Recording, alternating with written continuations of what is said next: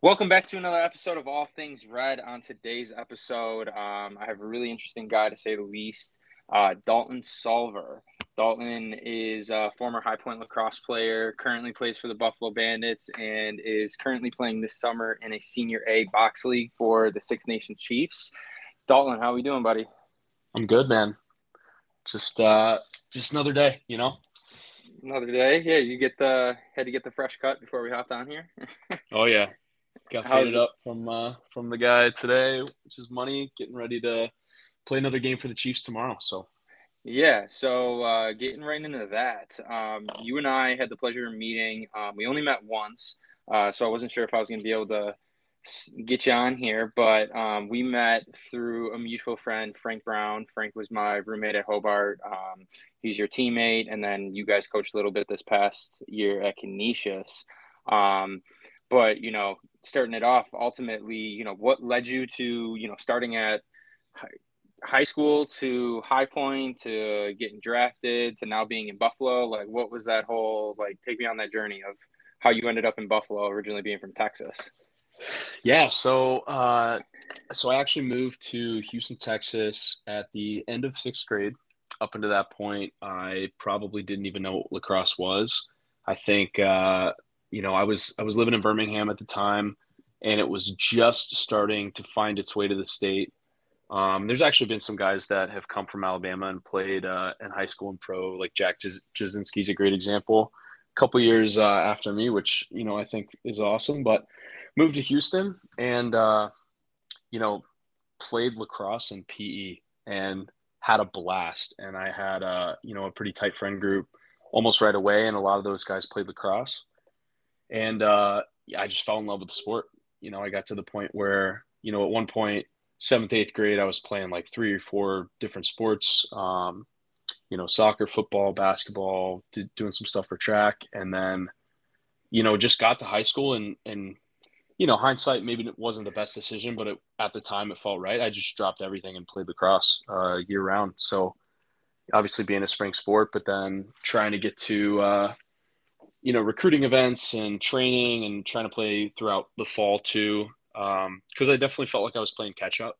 Like I think a lot of the people that play lacrosse in both college and ultimately in pro started young, right? I mean, picked up sticks when they were 4 or 5 years old, and was picking up a stick when I was 12, 13. Felt like I was maybe not athletically behind, but lacrosse is so much more than being an athlete. So just fell in love with the sport, fell in love with the process of getting better and enjoying my time with my friends along the way. And obviously, you know, a lot of people that are from non-hotbed areas will definitely be able to relate to this, but it's tough getting to recruiting events.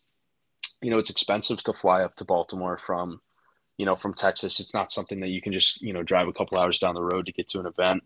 You have to really pick and choose the type of events that you can get to, and kind of do what's makes the most sense for your family. And I'm grateful to my parents that they always put me in a position to succeed as far as getting in front of coaches and the whole recruiting process. But tried to make sure we hit like 3 or 4 camps in one trip.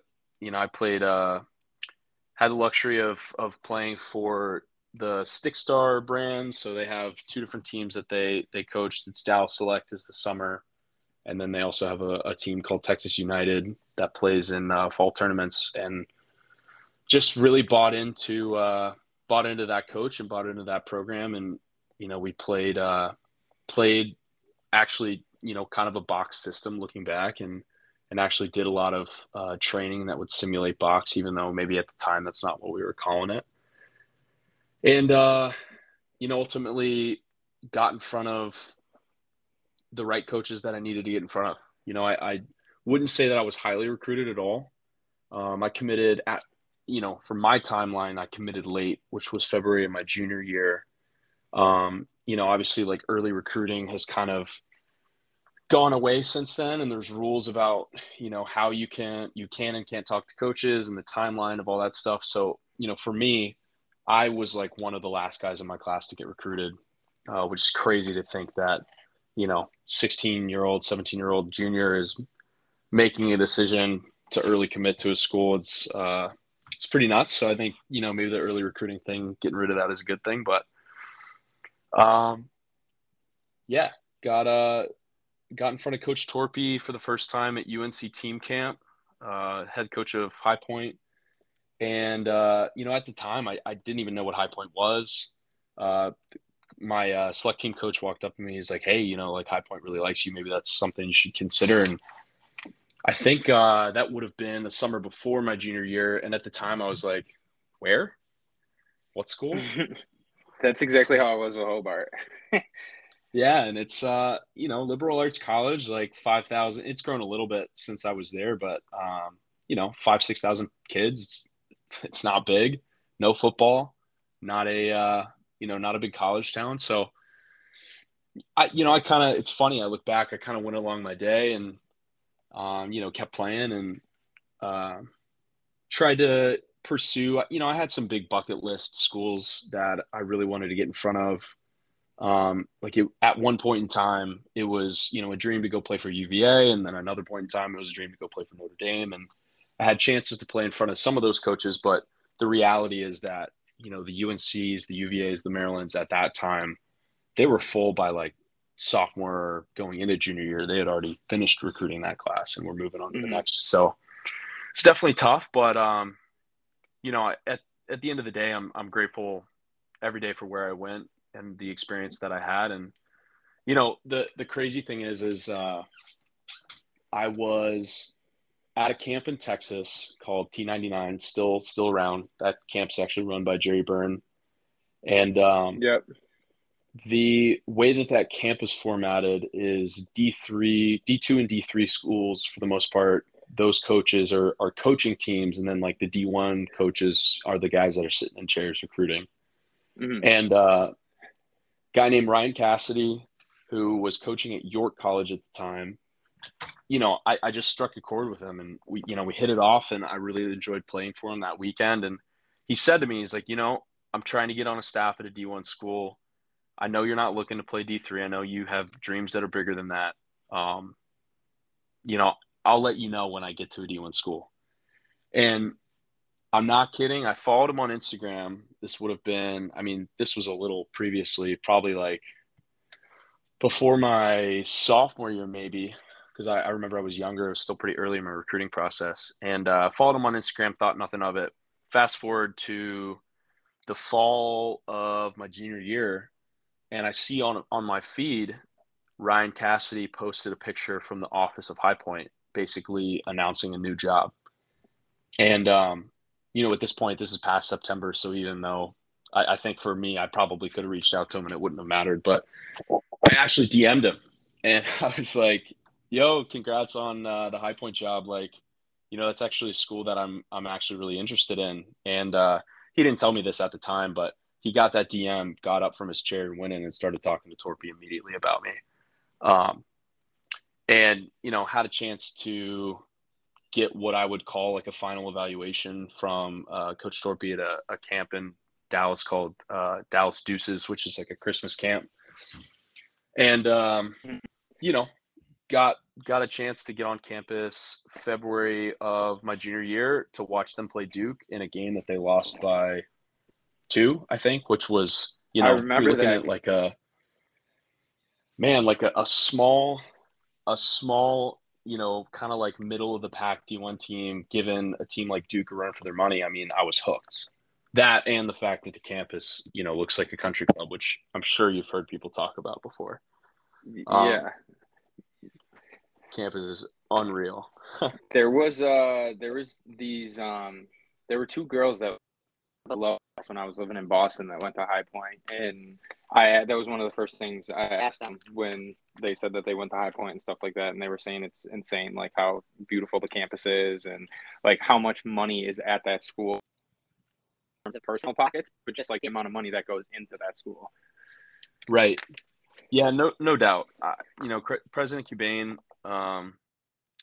is on boards of Fortune 500 companies, and he's got friends in high places, and is also, this guy's a self-made millionaire. He's incredibly successful as an immigrant, and y- everything that you see at High Point is a result of him.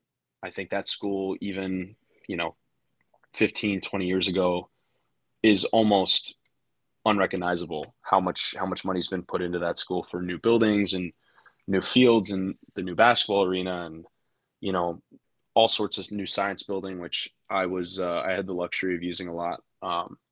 So yeah, I mean it was definitely an incredible campus and one that probably didn't seem real until like my junior or senior year.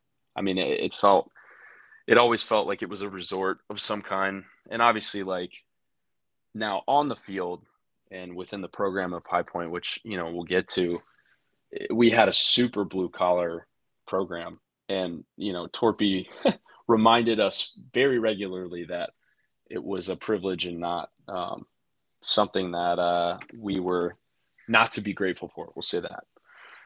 But Hmm. yeah, so I got on campus and watched that game, and I got recruited by a couple other schools. I think when it came down to it, my final kind of two choices were Marquette in Milwaukee, where I was born and have family, and then High Point, North Carolina. And I did have some family about an hour and a half away from the school, so like more or less canceled that out. But when it came down to it, super similar programs at the time. Joe Amplo was the coach of Marquette. Him and Torpy are kind of cut from the same cloth Hmm. in the way that they coach, in the way that they run their program, in the way that they're kind of like mid-major schools that always seem to compete with the big names on their schedules. And yeah, I just lived in the South my whole life, and I couldn't commit to that cold.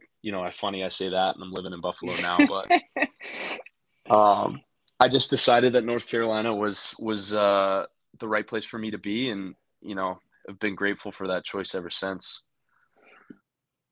You were originally born in Milwaukee. I think Milwaukee is a hell of a time. Because as I Yeah. was telling you, one of my good friends, Grace Gabriel, she played lacrosse at Marquette, and I when she went there, a bunch of us would always go up to visit her for like games and stuff like that. And I always was like, what the hell is in Milwaukee? Like, what is possibly in Milwaukee and in Wisconsin besides like Aaron Rodgers? He's not even in Milwaukee, but like Wisconsin as a whole, like Aaron Rodgers and cheese. So I'm like, what Yeah, is there? But just the city Milwaukee, of beer and cheese. yeah, Milwaukee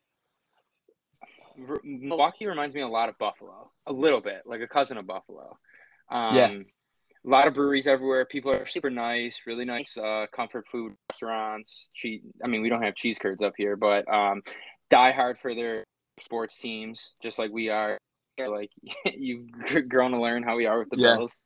Yeah. Um, no, but that's a hell of a place, and that you just it was because of the cold. You just couldn't get to it. You were just hooked on that Southern lifestyle. Yeah, man, there was a lot of things that went into it. I think Torpy is an incredible salesman. Um, but on top of that, I just everything about my visit felt right.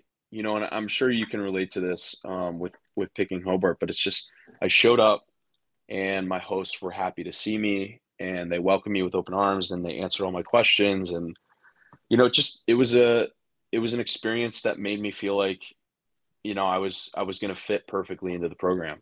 And I think one of the things, like as I get older, is Torpy spends an incredible amount of time recruiting the right people, and he puts the person and their family over their skill, I'd say, because I mean, if anybody asked him, he'd be the first to say, like, there's plenty of players that wanted to go to school there that he's had to say no to for reasons of character or reasons for this, that, or the other, and because of that, the guys that do show up on campus are guys that are like I kind of like cut from the same cloth, right? Like just good dudes coming from good families that work hard, and just created like an incredibly tight locker room. And what I experienced on my visit was exactly what I experienced while I was on the team.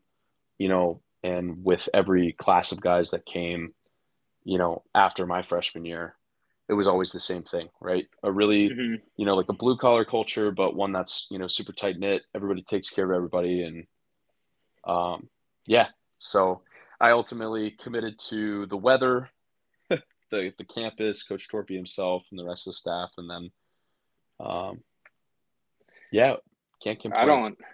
Yeah, I don't blame you one bit. I mean, I was born and raised here, and I'm moving to Florida soon, actually. But like that's like what the real is like from living in Boston, living in Denver, going to Hobart, and then Mercy. The end of my entire life, I'm at a point now where I'm just like, no, I don't want to do this anymore. Like, because Yeah, I definitely have not to sound, not to be that guy, but I definitely like where I'm like, I don't want to do anything, but I wake up, you see how gray it is and cold and freezing, and you're just like, oh, what, man, I got to get out of yeah, bed and man. do stuff today. You're just like, what? And Yeah, then, I mean, and then social media doesn't help because then you see places like I'm sure like you probably look at snaps and Instagrams of like all your boys down south, and you're just like, yeah, what am I doing up here?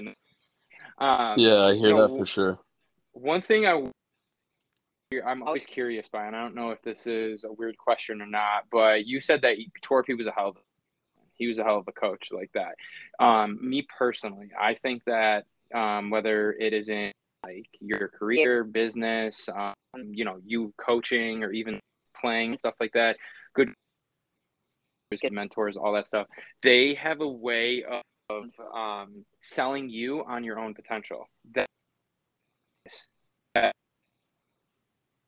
like that's something that I always like think about. I don't know if that is like a unique thought I have or other people realize that too. When you say he's Yeah, a hell of a salesman, is it angle of like he is like trying to sell you on your own potential, or is he more so of just like, hey man, if you want to be something special here, you're gonna learn more off the field, and that's gonna better prepare you for life, or like what is the angle with him? yeah. It's kind of I would say it's kind of a combination of that, right? So like, the initial pitch is we really like you as a player, we like you as a person based on conversation.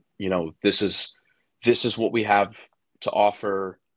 And in that sense, like he's selling you on the school, right? But once you show up on campus, the other stuff definitely takes over, right? Mm-hmm.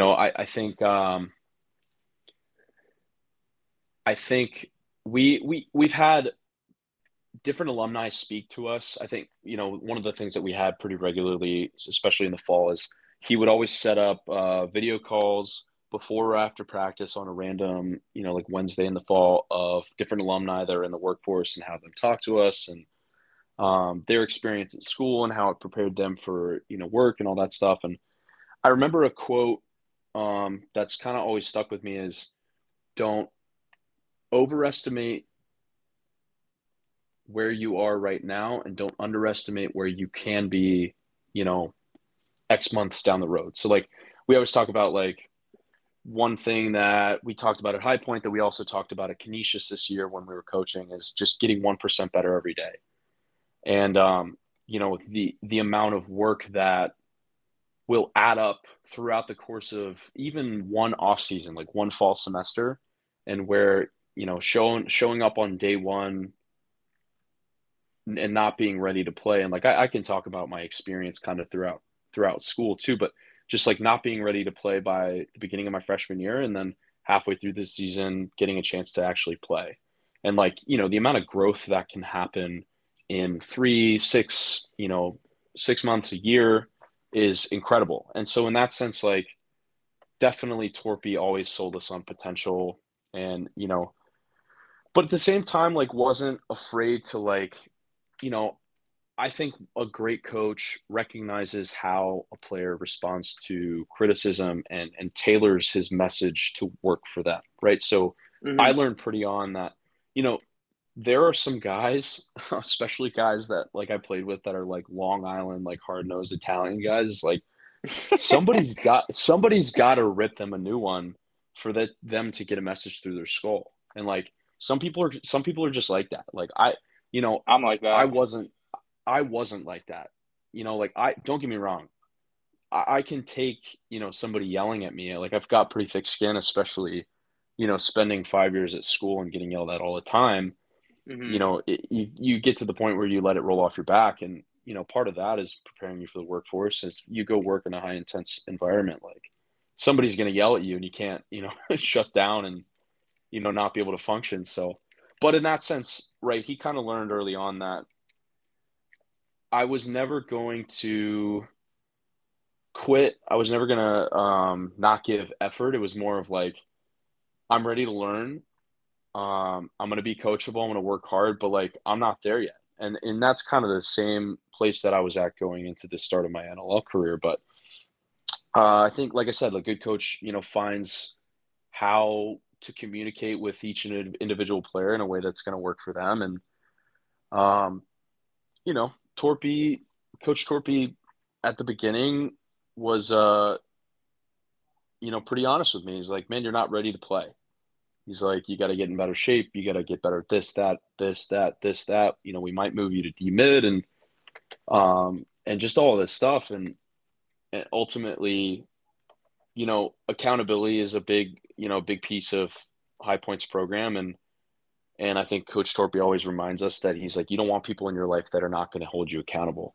He's like, if you're getting into your old age like I am, and you're getting overweight, and somebody isn't willing to call you out, and all of a sudden you're living an unhealthy lifestyle, it's like, well, is that person really your friend? And so, in that sense, like peer accountability became kind of like a mantra of the team and a deep-seated part of the culture and something that I took pride in as a captain. And calling out your friends is never easy.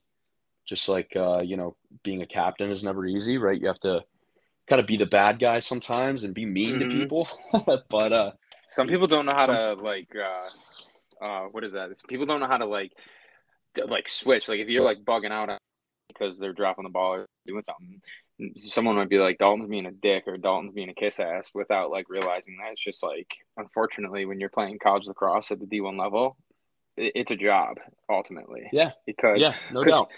kind of like your coach was saying, like it's a privilege to be playing. Like I remember my freshman year, I the first like during the fall, I was so frustrated. I was extremely frustrated because like same type of thing. Like I thought I was in shape. I thought like I was gonna walk right in and be able to play right away, and then you get like a big wake up call to one, like how fast the game is, the IQ of players that like aren't even playing at the same time too, and then like all the things that coach wants out of you. And I remember one of our coaches, like he was just, you gotta chill out. Like he's like, you belong here. We wouldn't have recruited you if we didn't think you could play here, contribute. Right. Like just chill out.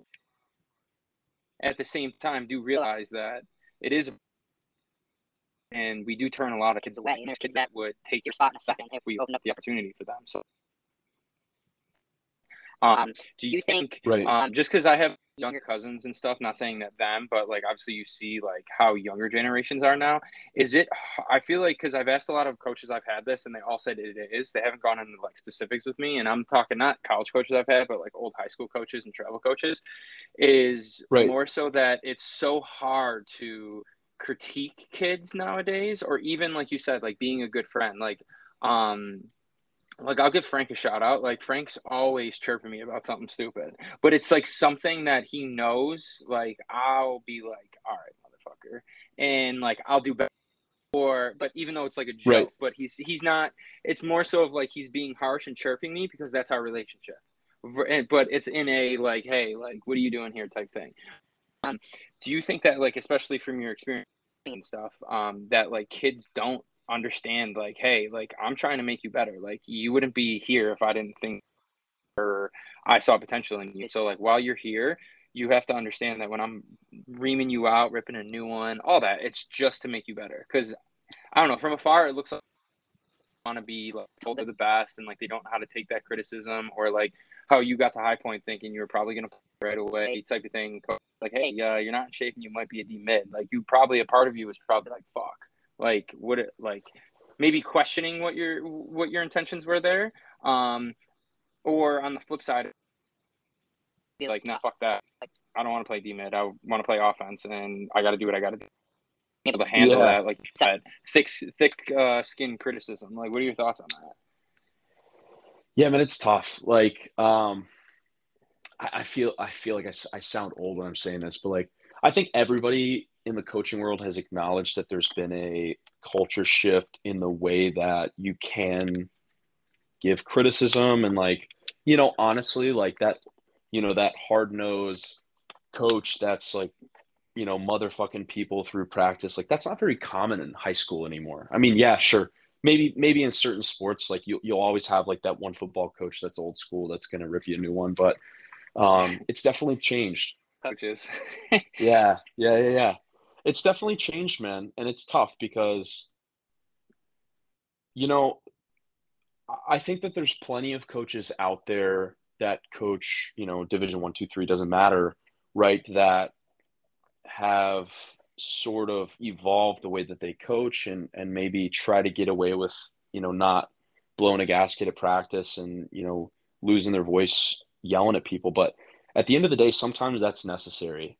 And, like I think our coaching staff made it pretty clear right away that they're like, guys, the reason we're yelling at you, the reason we're giving you criticism is because we care and we want to see you be better.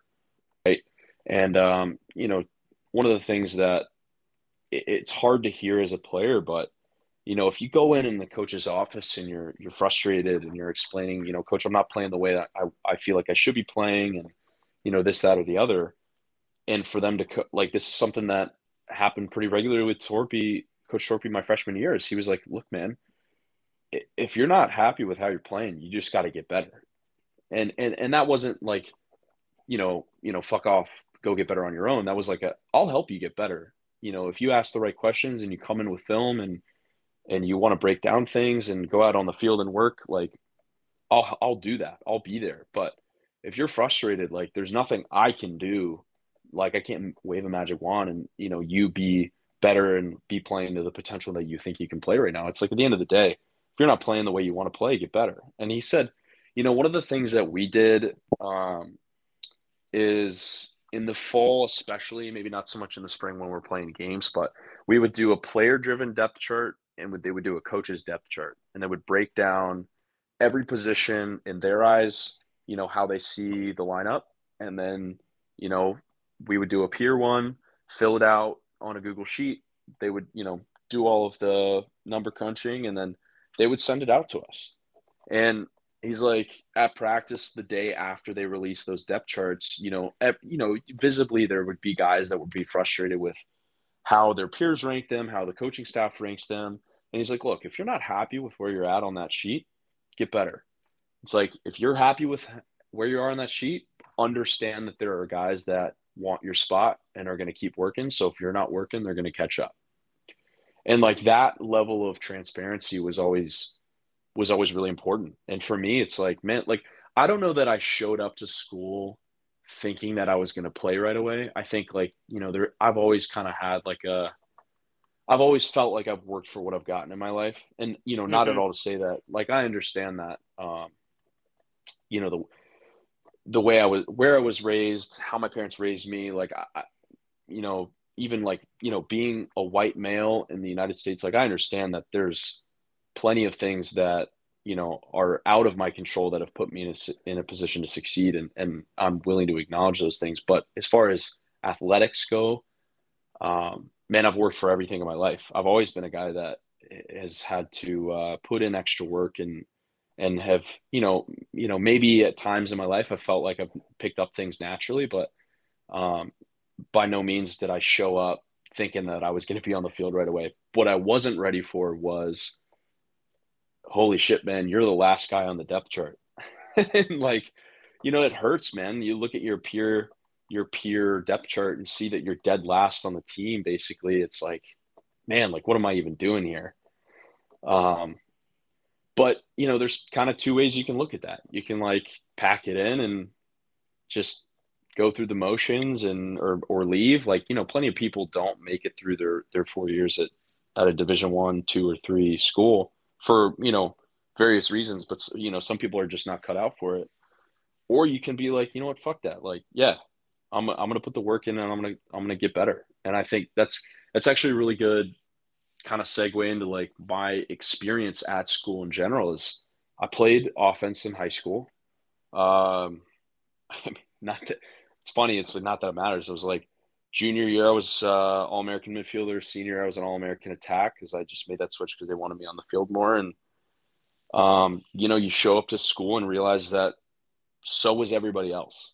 Everybody on that team was an All-American in high school. And the best part is nobody gives a shit.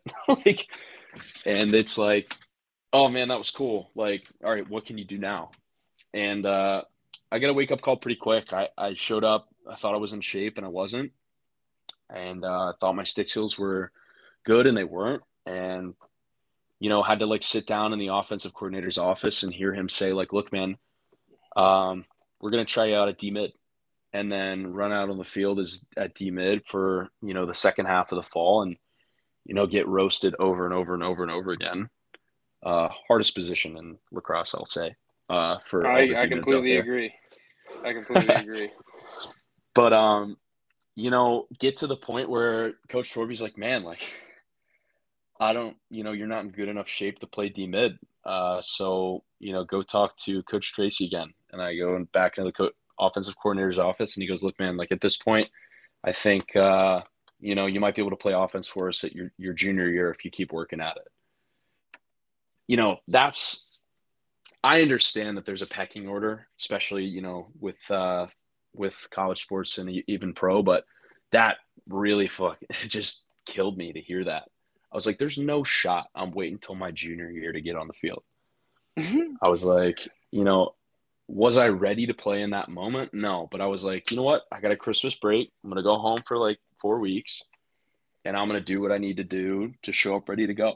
And that was kind of one of those things where, it's hard to hear a coach say that to you, but if it motivates you, then they're a good coach, right? So went home, conditioned like crazy, and, just kind of grinded. And, I'm sure you can relate, and a lot of other athletes can relate to this, is when you go home and see your friends for the first time, it's tough to say no to Friday night parties and hanging out with them all the time and doing dumb shit. But I had a goal in mind, and you make sacrifices to put yourself in a position to succeed, and ultimately showed up spring of my freshman year in incredible shape. Was one of the top guys on the run test, and put myself in a position to play D mid. And it wasn't what I wanted to be doing at the time, but I learned pretty early that it's like, if you want to get on the field, you got to do whatever you need to do to get on the field, right? If that's taking face-off wings, if that is playing D mid, if that's being a power play guy, or a man down guy, just figure out a way to get on the field. Because I'll be the first to say, on the field experience trumps any practice experience you could possibly get. I'm gonna say it, there's always gonna be a couple guys that are practice player heroes, and Always. there's nothing wrong with that at all, right? But you could be the best player in practice all week long and get on the field and drop the ball on your first possession and get pulled, and it's like, well, I don't know what to say, man. At the end of the day, Saturdays are where it counts and for Division I lacrosse. And yeah, so got experience playing D mid, and then while I was playing defense throughout that season, I was still going out and shooting on my own. And I think you do a lot of up down transition type drills throughout the week and practice, and kind of continued to show that I was capable on offense. And I think eventually, once we got to conference, kind of put myself in a position to make that second midfield line. Mm-hmm. And so I finally had some chances to play offense, which was a blast. And it was tough, and it was a learning experience for sure. But and obviously, second line, depending on the team you play for, second line minutes are pretty limited sometimes. And you make a mistake and you might get yanked for the rest of the game, but you try to grind and put yourself in a position to be back on the field that next week. And yeah, got a ton of experience, and ultimately showed up for my sophomore year, worked my way onto the first line throughout that fall, and never looked back. Right. And I was, Mm-hmm. Grateful for those reps on D mid because, I was kind of the guy that would get in the hole and play defense if we needed to take away transition, especially from teams like Robert Morris with all those Canadians running like crazy on the field. But yeah, yeah, Now, definitely. Go ahead. Sorry. oh no. I continue what you're saying. My bad. No, I was. Yeah, you're good. Oh, yeah. So all that experience, like obviously, do you think that? And the only reason I'm asking it this way is because I was watching a one of those like ESPN All Access, and they had it was on Alabama, which being from the South, you probably know way more about Bama football and just like what it like Southern football is really about versus us Northern people. But Nick Saban, they always showed clips of Nick Saban ripping players new ones, like, and it'll be like first team All Americans, and then you hear stories about how Alvin Kamara was at Bama, and it was like him, Henry, Josh Jacobs, who all three of those dudes are all like top 10 get fantasy and are just like studs. But the depth is deep at Bama that it's like next man up. You're really good, but you got to go there and you got to sit the bench. You got to wait your turn. Do you? And he was talking about how there is a process, and that through that process you end up learning way better life lessons, and it teaches you embrace the grind, embrace really putting yourself in a struggling position. But nowadays you see it, so many kids are transferring schools left and right. Do you think that a lot of people nowadays try to run from that, or do you think that that's on more so the coach to build that culture and have it be a gritty blue collar culture?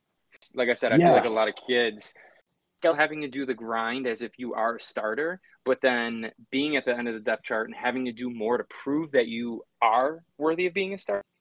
I don't think there's a lot of things that a lot of high school kids are aware of before going into a program.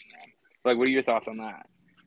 yeah. I mean, man, like, uh, I'll touch on the work part first, and then kind of circle back to the transfer thing. Is it's important to know before you go in that Division One lacrosse is a job. Division One sports in general, it's a job. I mean, we're talking you have, depending on where you go, right? 12 to 16, credits per semester. So like, 4 or 5 classes, depending on kind of what your major is and stuff.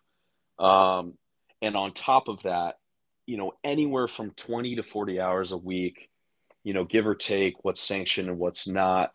You're practicing probably in the fall 5 to 6 times a week, lifting 3 to 4 times a week, and you have class, and you have team meetings, and you have required study hall at a lot of places, and you might have film that you have to do with the coaches, or maybe the captains are leading something.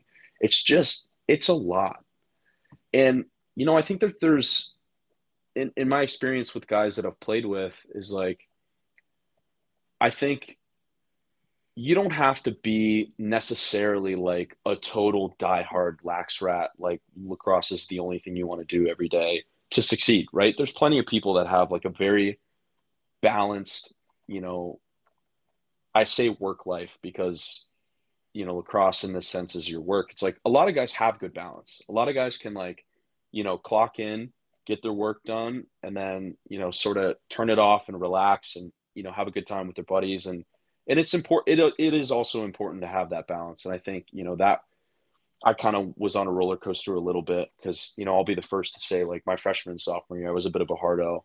And, like I was, man. And like, and, we weren't very successful my freshman year. I think we won like 4 games. And, not to say that I was coming from a high school program that was like, like a powerhouse and like winning all the Mm-hmm. time, but like, I just hate losing. And it kind of drove me nuts that, I felt at the time, looking back on a much more naive Dalton, I felt like at the time, like, like I was putting in all this work and I was not seeing other people put in the work. And in that sense, like had a really selfish mindset of like, like guys, like, what are we doing here? Like, we're not winning games. You guys aren't taking this seriously. And then I grew up a bit and then, had a chance to step back and be like, everybody's not me, right?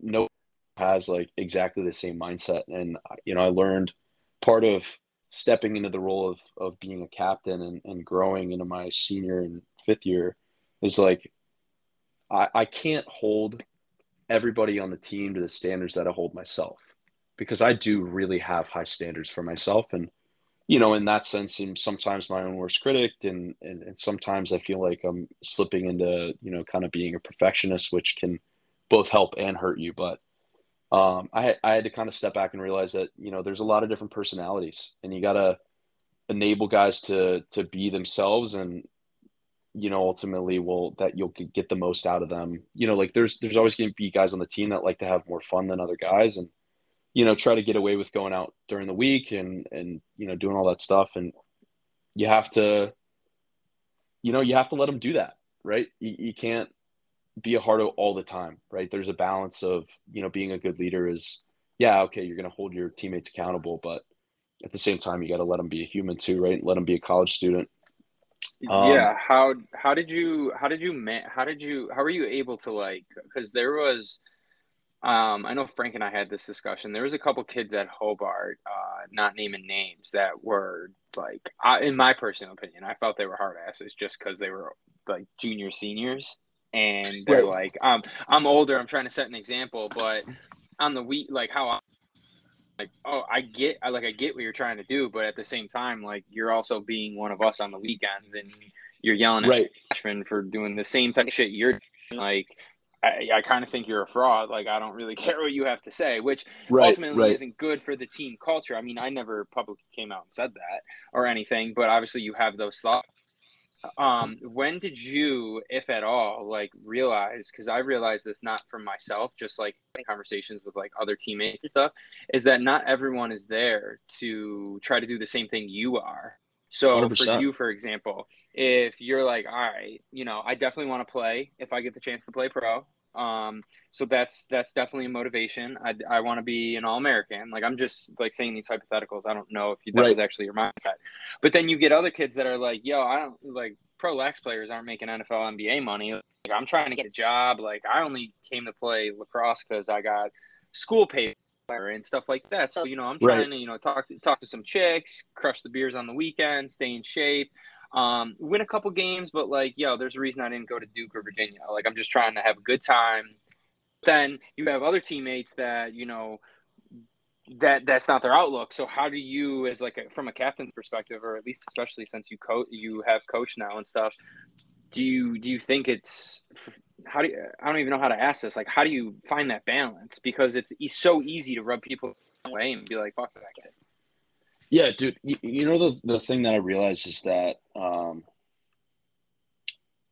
you have to let people be themselves until it gets to the point where maybe it's like hurting the welfare of the team, right? Mm-hmm. So from like a captain standpoint and from a coaching standpoint, you have personalities that range from hardo to, I don't even really care about lacrosse. I'm just here to have a good time.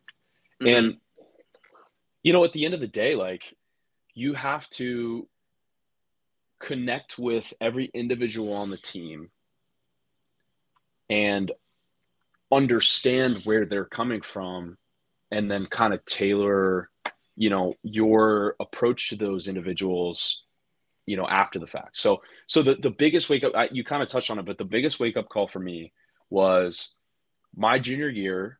I can't remember if it was the end of the fall or the beginning of the spring. We ran for captains, and I ran and really genuinely in my heart believed that I was going to be a captain my junior year. And the reason I did is at the time I was playing really well.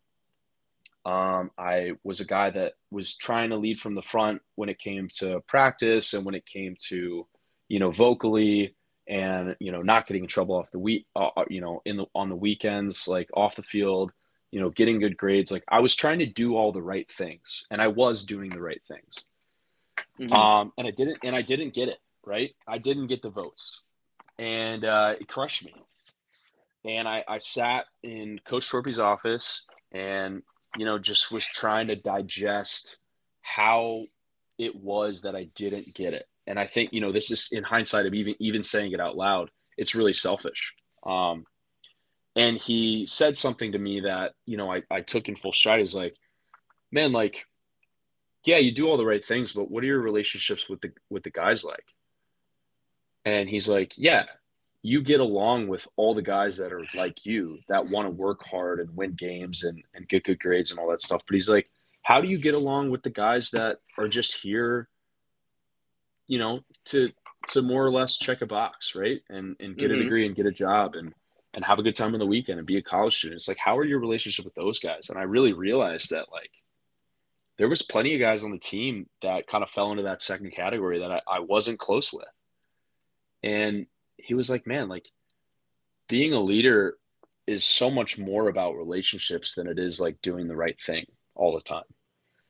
And so that was kind of the switch for me. That kind of like I flipped that switch and I realized that the relationships mattered a lot more. And so I pursued that second group of individuals and made sure that my relationship with everybody on the team from top to bottom was solid, and I knew who they were and like what they cared about and what drove them and why they were here. And it wasn't transactional in any means. I wasn't doing it so I could become a captain, but I realized through those, building those relationships that being a leader was so much more. And by the time I got voted a captain my senior year, like I didn't even really want the title anymore. It wasn't about the title at that point, right? It was just being, about being the best teammate I could be and vouching for the guys and being like a liaison of sorts between guys on the team if they didn't feel like they could go to the coaching staff with a question. And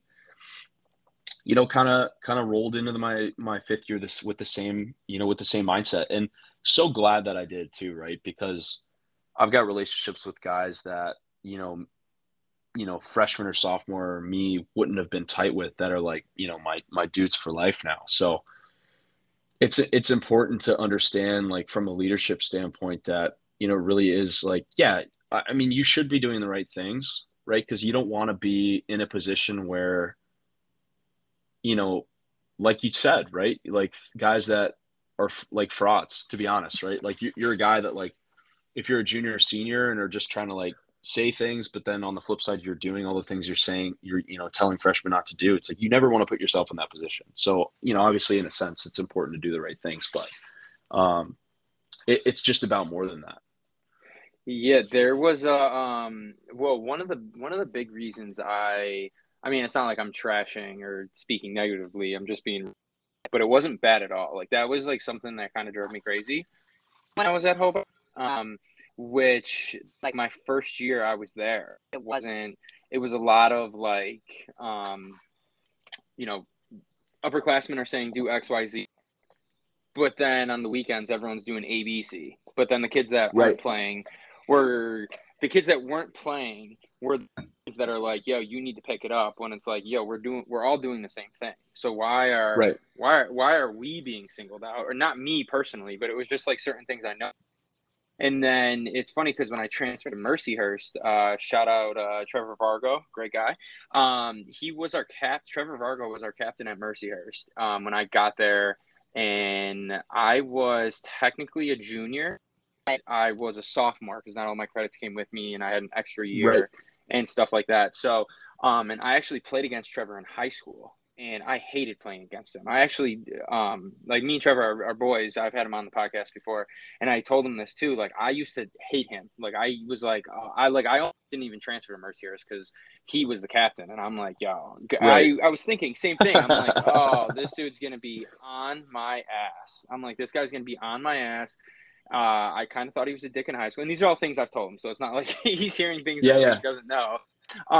Is I'm just like, dude, this guy's gonna be such a dick, like all this. So I went on my visit to Mercyhurst before transferring, and one of the best times of my life, best visit I've had. Super nice. It was almost like awkward for me in a way because I like didn't want to like try to be like boys and like be very personable because I'm like, I don't know if I'm being set up. I don't know if it's like more so coaches like, hey, he's coming in, make sure he wants to come here type thing. Right. But then so like throughout that year, I was always like something I was very conscious of is that like I didn't want to be the guy that was like, because coach was like, when you come in, I'm going to have you run in second line. You're going to play right away, but you got to earn that. You got to earn the right to keep that spot. And I Right. was always like, okay, I don't know how the kids at this school are going to be. I didn't along with a lot of the people that I went to Hobart with, just because I don't know, I didn't fit, nothing like combative or controversial or anything like that. And I was like, okay, I definitely don't want to be the kid that coach is just giving things to, and like kids Right. become resentful and stuff. So I kind of just was like kept quiet. And one thing that I always noticed that, and I brought this up to Trevor, is he was a great captain, and same with Marco Moronsky, who was another captain we had, because they were never like, yo, they were never calling you out. It was more so of just like, look, this is what coach is expecting of us, not being a dick. This is where you are. And if you're not to where you should be, it comes down on me. And look, I'm just trying to survive these conditioning tests, these practices. I'm trying to survive all this with you. Like, I'm not above you. We're all at eye level. Yeah. So like, can you not do these things? Or for me, can you extra reps? For me, can you do this? And it was never about like coaching stuff like that. And I thought I had a great relationship with Trevor because of that. Like, there'd be times where I going to class because I'm like, I don't need to go to class. Like, they give out a study guide before the exam. I'd get caught. I'd be stupid things on the weekend. And I remember we were playing 4v4, and like the chicken wing move everyone does. Yep. Like where you swim someone. Yeah. So I'm always taller. Like, I'm 6'3". So I was always taller than everyone. So I would do it like as a hard cup swim back. Well, the one kid the one time hooked me, and you know how like a defender can like lift his stick but keep it there so that like he's kind of holding you and you can't get your other hand free, and he blows the whistle. And I'm not like, how I am is like, if I don't think it's valid, and I know this is not really a good thing, but like if I don't think it's valid and you scream at me, I'm gonna scream right back at you. Like, I don't know why, it's just how I am. Like, it's not in like a fuck you way. And so I remember he blows the whistle. He's like, what the hell is that? What are you doing? He's like, what are you, a fairy? What is this shit? Just run. I'm like, he's holding me. He's holding me. I'm like, what do you mean? What am I doing? He's clearly holding me. And he turned around, walked so close to me, and he goes, end line, everyone. He's like, practice is over. And I was just like, and that was one of my there. And I was just like, oh, fuck. Like, the guy I'm not trying to be, I already did. Day one, I'm already that guy. And I remember Trevor, and it's funny you say Torpy, because we had a teammate named Alex Torpy, is both of them were just like, yo, like, chill, like, just don't talk back to him, because everything that someone does wrong or doesn't do, he takes that out. We all need to be like together on one page here, which, looking back, I don't feel a lot of captains do, because I feel like a lot of captains are like, oh, I'm an extension of the coach. Now it's time to go from being one of the boys to, I got to prove to coach that he made the right decision, rather than just being like, yo, look, like, whether I'm captain or not, we have a goal. We're trying to accomplish something. Like I remember every practice after stretching, warming up, coach would say something before we go with line drills. Not naming names, we always had a teammate that's like, boys, just don't suck today, because I don't feel like fucking listening to him. And it was always like a joke amongst us. Like, we all joke and say that we all bonded around the like not liking coach, but it wasn't that we didn't like him. It was just more so we were just like, yo, we're about to get put through hell for 2 hours plus lifting plus running. Like, help me help you. Like, let's just have each other's backs. And as long as we all do that, like, there's not going to be any like, big brother type calling each other out. Like, don't get me wrong, the practices got chippy, stuff intense. Like, there was fights, but like, I'm getting long-winded here, and the last thing I'll say before I get back to you is Casey Dowd. I don't know if you know him. He played for the I know Water. Casey. Yeah, he played for the Water Dogs. You honestly have to ask him, because he was our grad assistant my first year there, and he was even saying that he's never been around a group of guys that will beat the shit out of each other, say disrespectful type chirps to each other. Coaches literally having to stop practice to rip us off each other because we're getting so. And then the second we leave the field, it's like, yo, what are we doing tonight? Where are we all going to dinner? And we're all like one unit. And so like comparing like the two between how Hobart was and how Mercyhurst was, there was never like, everyone was eye level with each other, but we all knew within ourselves that like, okay, that dude is not a starter, but we're going to try to get them to eventually become a starter, versus being like, oh, he's useless, and having that attitude towards him. Right. Yeah, no, we definitely had a similar I had a similar experience too, because at the end of the day, like, there would just be days where, we kind of look at, I guarantee he's going to listen to this. He's going to say something about it. But man, there would be days where Torby would walk out to practice. We'd be like, oh, he's on one. Like he's just looking for something to Yep. like Yeah, you freak could out just about. tell Right. by coach's face. And Like just the way they're walking when you're doing line drills and shit. It's like, yo, if we drop one pass, this dude's going to make us sprint until we throw up. yeah. And honestly, sometimes I'll be honest, like sometimes you definitely need that as a team. And it's funny, like we talk about this all the time, but like the things that you remember about your experience in college playing lacrosse are not like, okay, maybe sometimes it's like a win or like, a big moment like on the field, but for the most part, it's like punishment runs, like fights that happen, like chirps that are thrown, and stuff like that. Like, and we were kind of the same way, man. We had in the fall, if anybody gets in trouble on or off the field, like the team pays for it as a group. And then in the spring, Yep. once we're in season, like if you mess something up, then okay, well now it's kind of on you. But man, I can remember it like it's yesterday. Day one of my High Point experience. We get in trouble on, Friday night or Saturday night, whatever. And we get a text on Sunday. All right, fellas, see you at 5 a.m. on the turf. Wear your trainers, bring a water and a piece of fruit. And, we did, looking back, like one of the hardest workouts I've ever done in, a variation of a deck of cards for God knows how long.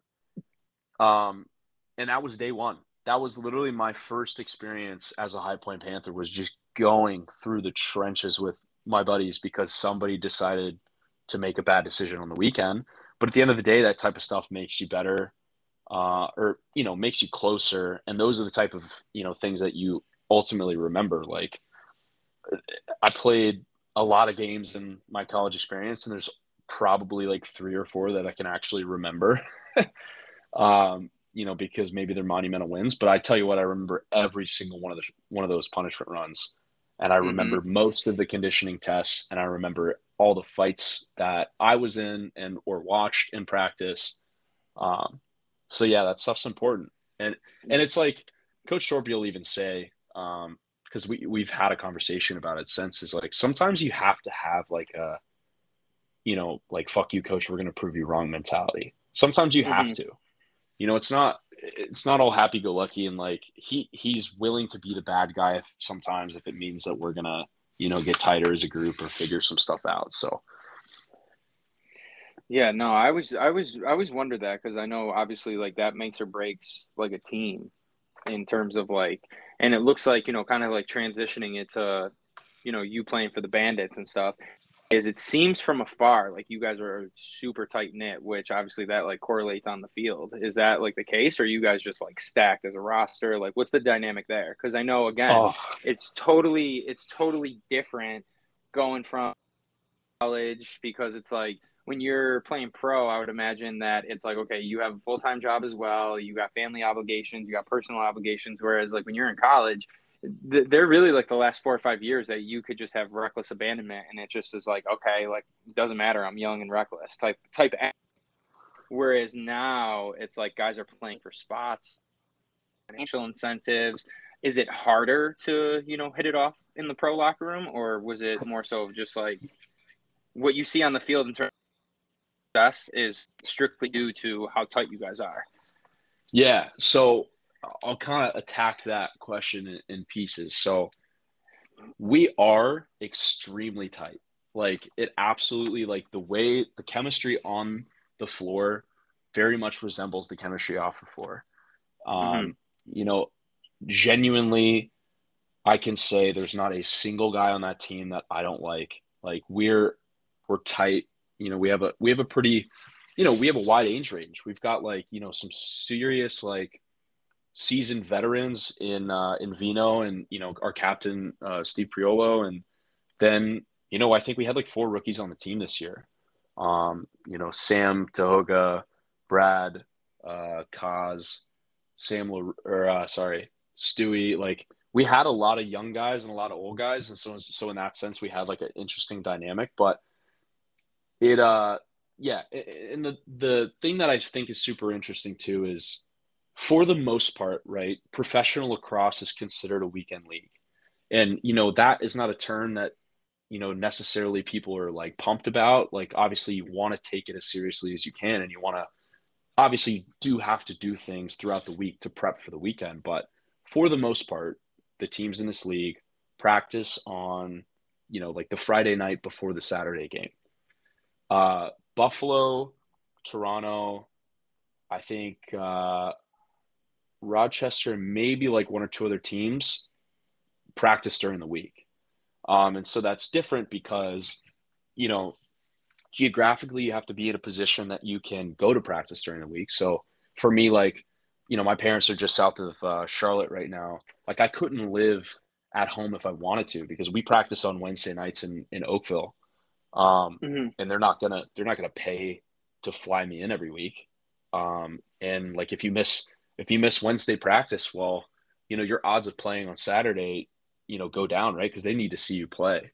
Um, you Hmm. know, the benefit of that is, you know, we practice really hard.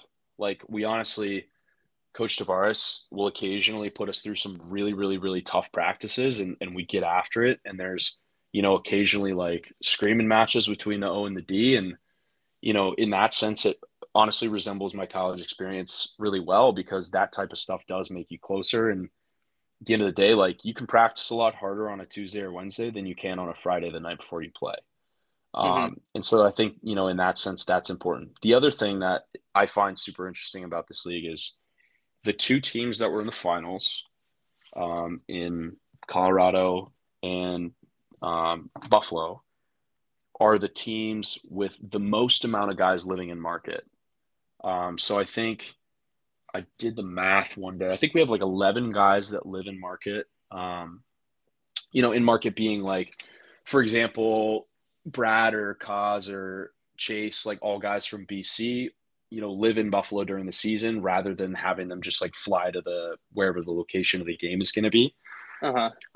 And then, same thing. Like, I played 2 years with Connor Robinson, who had an incredible finals in playoffs series. And, as much as I hate to lose and hate that we lost, knowing how tight we were and knowing how hard we worked for it, I can't lie. It was nice to see Connor have so much success and see him grow into the player that he can be. So, but talking to him about it, they had like 10 guys living in market, and so you live with the guys, you train with the guys throughout the week. You go play golf, and maybe if we have a week off, you're going out with the guys and all that type of stuff.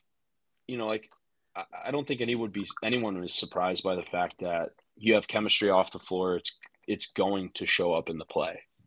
If Hmm. not to say that other teams aren't close by any means, right? Like, I think there are a lot of really tight locker rooms in this league, but the more time you spend with people, the closer you're going to get. I mean, it's like a pretty direct correlation, right? So, um, yeah, we're super tight, but to kind of address a different part of the question is, like, pro is different in a lot of ways. And I've had these conversations with Coach Torpy. I've had these conversations with my dad and other guys on the team. Is like, it's really tough, right? You're like battling for the opportunity to play on a weekly basis, Hmm. and for you to play, it means somebody else is not gonna.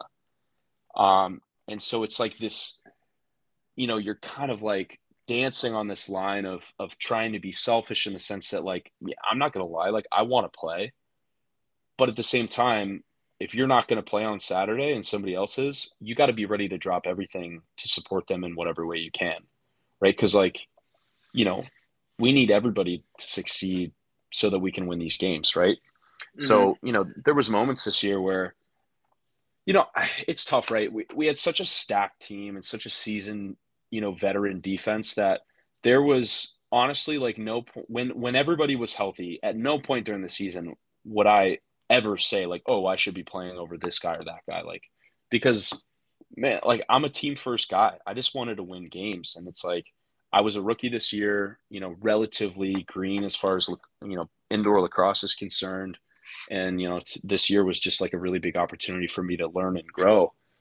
Um, but I wanted to win games, and I didn't want like me playing to take over, the mindset of like putting the team first. But in that sense, like it's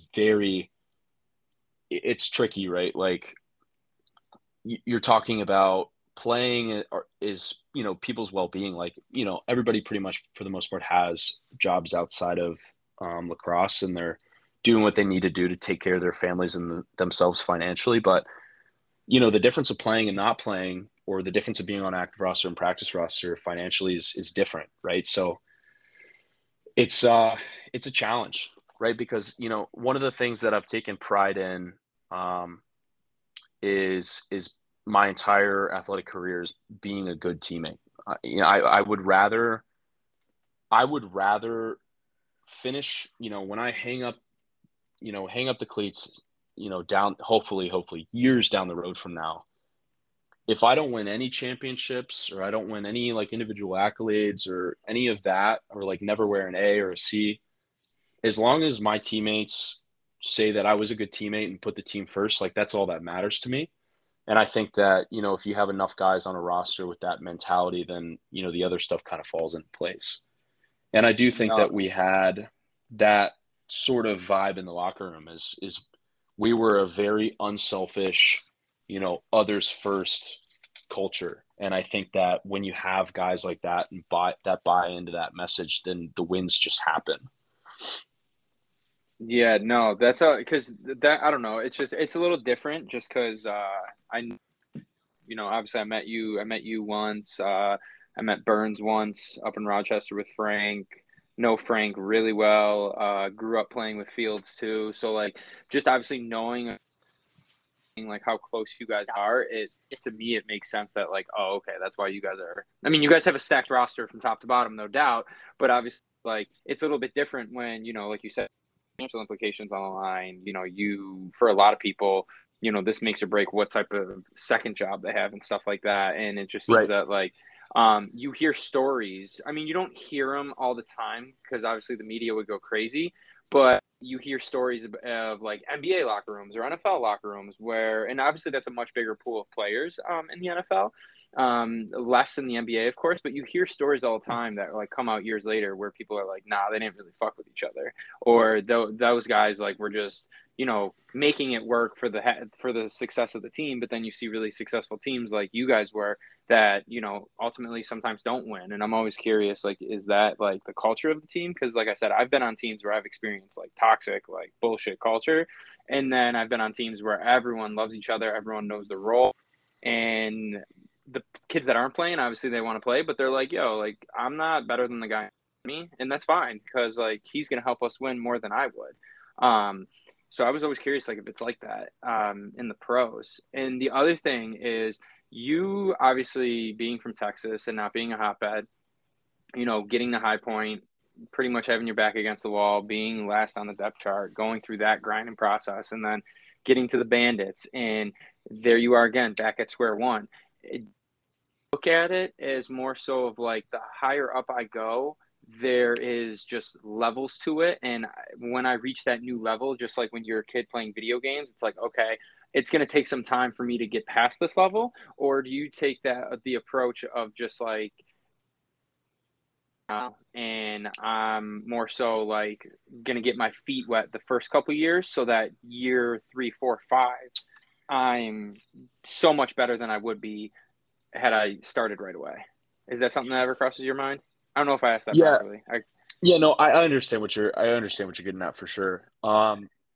So I think at this point in my life, my experience at High Point, starting at square one and being essentially stripped of who I was and then kind of like rebuilt into the person I am now, definitely prepared me for my experience with the Bandits. And it's tough, right? Like you never want to show up and be back at square one. Like, you graduate senior year of high school, top of the world, think you're the man, and then show up your freshman year of college and you have to start all over again. Nobody, and you're low man on the totem pole, and like it. But it's like that in a lot of ways, like in life, everywhere, right? Like you take on a new job, or you move companies, or you move somewhere. Like that type of thing happens all the time, and so I kind of just this year bought into the same process that worked when I was at High Point. I kind of understood where I was at, understood where I wanted to be, and then kind of put my head down and work. Right? Mm-hmm.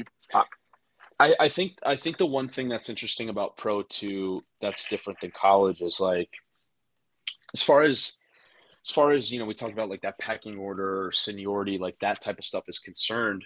When you're at college, if you're a freshman, right, or maybe you're a sophomore and you're on the third line and you're looking at that first line being stocked full of seniors, knowing that those guys are going to leave after the year and then you're going to have a position to step into, it's completely different in pro because nobody's graduating. You know what I mean? Like, okay, yeah, guys retire, but like it doesn't it doesn't happen in 4 years, right? For the most part, especially defenders, right? That you can have an incredible, 8, 10, 15-year career as a D guy. And the older you get, okay, like you get to a point where athletically you start to decline, but you know, at the same time, you're becoming so much more knowledgeable about the sport and you're becoming so much smarter that it's like, yeah, okay, I'm going to work smarter, not harder. And you never drop off. Right. So it is daunting sometimes to like look at the team we have now and be like, man, how am I going to get on the floor? Like, I totally, I'll be the first to say like, it was challenging this year for sure. Because I think like square one my freshman year at High Point, but then, kind of figured it out and eventually put myself in a position where I was playing every game. And I've sort of like, like kind of like, your worth type thing. But at the Mm-hmm. same time, there is like an immense level of gratitude that I even made the team in the first place because, man, being from Texas is one thing, but, not playing a lot of box lacrosse until like a little bit in college and a tiny bit in high school. Like, man, I showed up with no expectations to training camp, and I had like a couple things in mind. I was like, I'm going to work my bag off. I'm going to be super coachable. I'm going to make sure like I'm in the best shape of my life when I get there. Like those types of things I had in the back of my mind, and like those are the things that talk about all the time, right? Control what you can control. Those were things that I was like, all right, that stuff is going to get taken care of. But as far as what happens after that, like I had no idea. And yeah, man, like I moved up to Buffalo kind of on a like it was a chasing a dream, man. Like I was the volunteer assistant at Canisius, and we can talk about coaching and down a little later, but not really getting paid to coach and not expecting necessarily to play every game and make all of my salary my first year. It was chasing a dream for sure. And it was kind of one step at a time. Met some of the guys, started training with some of the guys, showed up to training camp and, kind of made it past those first rounds of cuts and then made it past the second rounds of cuts. And then eventually, found myself signing a practice roster contract, which I was, more than thrilled with. And then, just had the opportunity to learn from, these guys this year, like Ethan O'Connor. Big shout out to him. He's been Legend. he's an Legend. incredible, Hobart alum. He's been an incredible mentor to me. He's a guy that I rode up to training camp and practice with all season long, and has essentially like poured into me everything that I needed to know, given me criticism when I needed to hear it, given me kind of like pumped my tires when I was feeling low about something, and has just encouraged me to buy into the process and understand that eventually I'll get my time. And yeah, I mean it's Has he tough, hit right? you with his wise words Oh, that 100%. Yeah, that he yeah, says yeah. to So everyone? They're the yeah, simple ones so of like just don't suck. yeah, so it's funny that message to the Hoka got so much press because before my first game, so I will say that um, at times this year, okay, COVID was good to me in the sense that because of and I'm not saying this in any any way like But like a couple of my teammates got COVID, which opened up the opportunity for me to get on the floor, right? You're And like, like, fuck you know, yes. not No, I'm just kidding. not yeah, it's like yeah, not making light of that. Sucks that they can't play, but at the same time, like, I mean, especially in your first year or two in this league, and I'm sure in any professional sports league, is like you got to take the opportunities that you're given, right, regardless of how they Hmm. happen. Um, and so I was about to play in the Tucker Out Lymphoma game at home, um, which was, one of our first games of the season. And Ethan just looks at me and goes, I was like looking for some sage words of advice. And he kind of gave me like two. He was like, the one was, just don't suck, right? And the other one was just good is good enough, right? He's like, you just got to go out there and you got to do your job and don't make any glaring mistakes. But he's like, at the same time, you don't have to make any superhero plays either. He's like, just go, like, not telling me to be average, but he's like basically saying, don't try too hard. Which Hmm. I'm a big believer in that. Like, you should never feel like you're trying too hard, right? You're there, like you talked about, right? You're there for a reason. The coaches saw something in you. You see something in yourself. Like, you got to trust that. I one thing that Coach Torpy taught us that has always stuck with me and that I've tried to impress on every, athlete that I have a chance to talk to, especially my Canisius guys this year, was, your confidence should come from your preparation. He's like, you shouldn't, like, okay, yeah, it's one thing to be nervous before you go out and play in front of like a ton of people or, like for me, my first game. But at the end of the day, like at that point in time, I had watched enough film. I had, done all the stuff to take care of my body and take care of my stick work to be ready for that moment. And he's like, you just gotta go do it. He's like, don't think about it too much. So Yeah, exactly. 100%. When you first got up here, did you, once you hit it off with the guys right away, is that what made you want to, move to Buffalo? Getting back to how you were saying that a lot of guys for Colorado and Buffalo were in market. Or did you get the Canisius job once you knew you were going to play for the Bandits? Like, what made you want to stay in Buffalo outside of like the traveling and the missing, not wanting to miss the practices?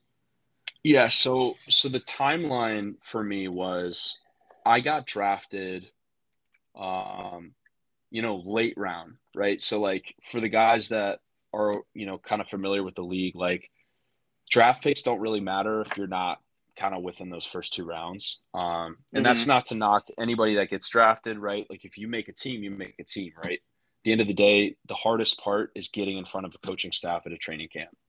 And once you get to training camp, the rest is on you. But like that's the tough part, right? So like I got drafted late round, I think fifth round, 76th overall. I'm gonna remember it because it's something that motivates me. Um, and it was funny, like speaking of COVID, I was literally in my fifth year, had COVID, and was in a hotel room in isolation during the night of the draft. And I got drafted and I freaked out. And it was late too, like late rounds. We're talking like, probably midnight at this point, maybe 12:30. And Coach Torpy had kind of been texting me, like I knew I was eligible for the draft and knew it was in the draft. And he's like, like I'm talking coach's ears off right now. Like we think you're either going to go to Philly, Buffalo, or you're going to be picked up in expansion, or not in expansion, in free agency by Panther City because I'm from Texas. Um, and then I got picked up by Buffalo, and had a conversation with Chugger the next day, and he had kind of mentioned something about living in Buffalo, and then had further conversations with Coach Torpy after the fact because he played a couple years in the NLL in his time too. He was like, "Look, man, if you want to make that roster, you got to move to Buffalo." He's like, "You'll find a job. Honestly, worry about." He's like, "If this is your dream and you want to play professional lacrosse, and you got to separate yourself from the guys that don't live there because at the end of the day, like we talked about, right, like if you don't live in the general vicinity and you can't make it to practice, then you're not going to be like I was a practice player, like I gotta be a Hmm. practice. So Yeah. yeah, I decided that I was going to move up to Buffalo first, and then second to that I looked for a coaching job. And so it worked out that um you know I wanted to get on a Division I staff because that's what I knew. Mhm. But at the same time, like would have been happy in other places. And there are opportunities in and around this area, in the Rochester area. Like I know St. John Fisher is a great school. Like Mercyhurst is not far. Like you know what I mean. Like there's other areas, but started having a conversation with Coach Miyashita, and it just worked out. Right, had a volunteer assistant role was open, and actually the guys that I live with now are both alums of Canisius. And that's been great. But yeah, finding a job actually came secondary. Man, I just wanted to make the team, and it was kind of like like I find I put myself in these positions sometimes is like I don't have a plan B. Like sometimes I'm just so committed to plan A that it's like you know look, you're either going to make plan A work or you're going to die trying. Like, and I say that Like not sink or literally, swim. but yeah, but I put myself in a position where I had to make the team because otherwise, why the fuck am I up in Buffalo? You know what I mean? Like being a kid from the South, um, What like is I've your? got, Oh no, I'm sorry. I thought I yo, thought you're you were good. I done. was just saying, like I had so many of the guys that I live with my senior year of college are like living in Florida. You know what I mean? Like that's what you're Hmm. talking about. I see Snapchats and stuff of like the crazy weather they're getting. I'm like, but yeah, no, I was just chasing the dream. Yeah, how I was telling you about my friends at Marquette and how I was like, yeah, I'll go to Milwaukee. I don't know what the fuck's in Milwaukee though.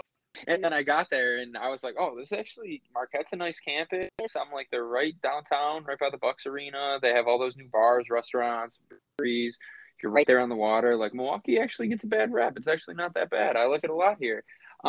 Was that like your initial thought of Buffalo? Because I'm always curious. Because my buddies from college, I mean, obviously when we were in college, they would come. We'd go to Bills games. Obviously, like go Chippewa. Just being young, dumb Yeah, college kids, they always are just like, yo, like not to keep swearing, but they're always just like, fuck the black hole. Like you guys are nuts up there. Like, what was your pre and post like thought? Because doesn't I feel like it doesn't get the it gives off to people is not the impression that it actually is, and right. it is like a unique, special place. Trying to say that unbiased, obviously, because I grew up here. Yeah. No, I hear that. So the one thing about Buffalo is that so Coach Torpy was born here, and he's actually got some family that still lives here. So I had like some information or input from him. Also, my dad raised in Indianapolis, went to Purdue where he met my mom, and his first job out of college was actually in Buffalo. And honestly, like the apartment that he lived in is probably 8 minutes away from where I live now in Tonawanda. So, small world. But I mean, look, like I was super intimidated by the cold. Um, I can very like wholeheartedly agree with you that there are, pieces of Buffalo that feel like Milwaukee in the sense that like, I'd say like Buffalo's feels like a Midwestern town, right? It's like it's Mm-hmm. family first, good food, love their sports teams, right? Like, you know, it's a drinking city, like, um, That's an and understatement.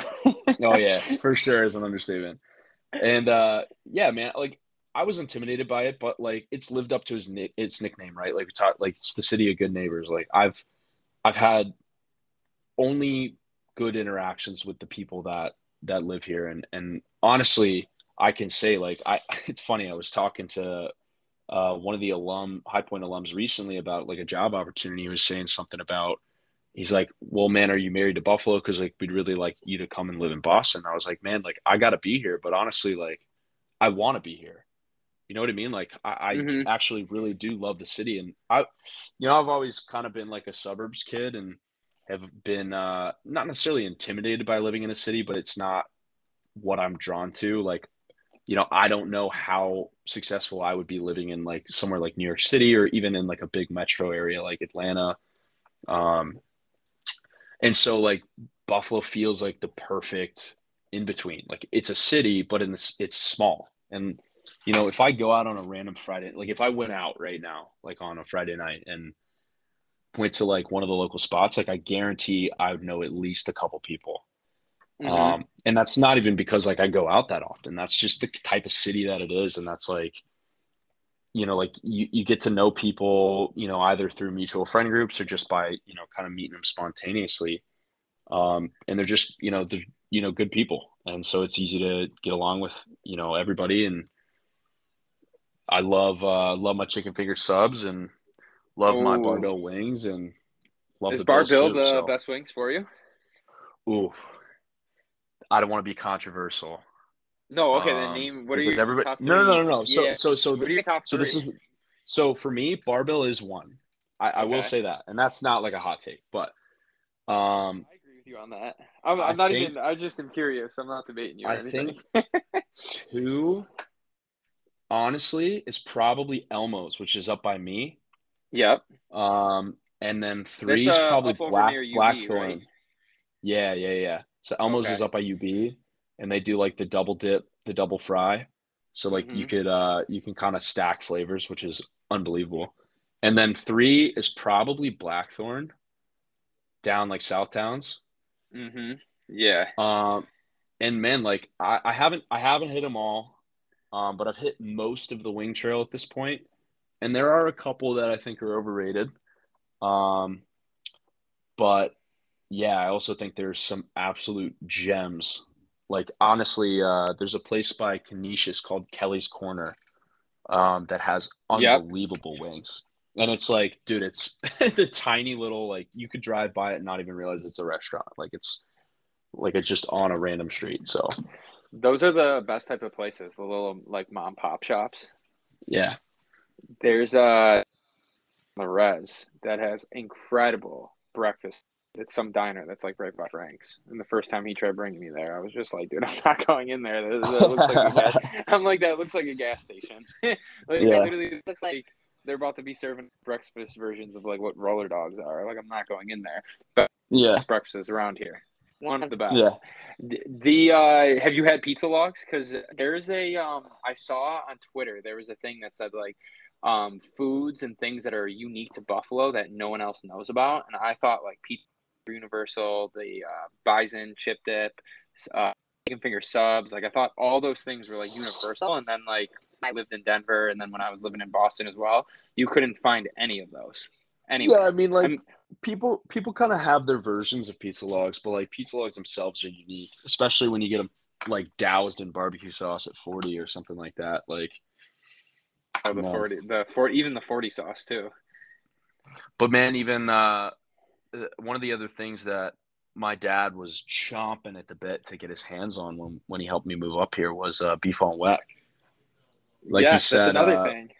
when he lived in Buffalo, it became his favorite sandwich. And then I genuinely don't think he had been back here since he had that job. So it'd been like 30 years at this point. And he was like, we got to go to Barbell and get a beef on weck. Like we have to. Like it's all I've been thinking about.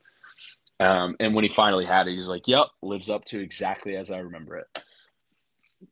Oh, so Dad was already hip to barbell. Did he put you on the barbell, or did was that like something that got brought up in conversation? Like barbell Um, is that? I think Because he I think just barbell has the remembered. best beef on wick too. That's Yeah, controversial. I I think, already I know think. that's going to be controversial. Oh, that 100% is kind of. Frank will disagree with you. Oh yeah, me and Frank Because don't he's see eye to talked eye on a about. lot of things. Yeah, When it comes to food and stuff, when it comes to food and stuff like that. yeah, but yeah, no, he was hip. He was hip to barbell. I don't know if he thought that it was like the best or it's just the one that he remembered. But yeah, we definitely. That was one of the first stops when I moved up here. Hmm. And so big part of Buffalo, obviously, Canisius. You've been coaching there for a little bit. I know before we hopped on, you said you were stepping away from coaching. Um, things I'm always curious about. I know I've asked Frank about it a lot. I've asked a lot of my other friends about it. Grace, my friend I mentioned before, she actually coached for 1 year at UNC after graduating from Marquette. Um, and then she played in that pro women's league they got going on now. She played there last summer too. And she coaches a high school team in Denver. But just like collectively, do you think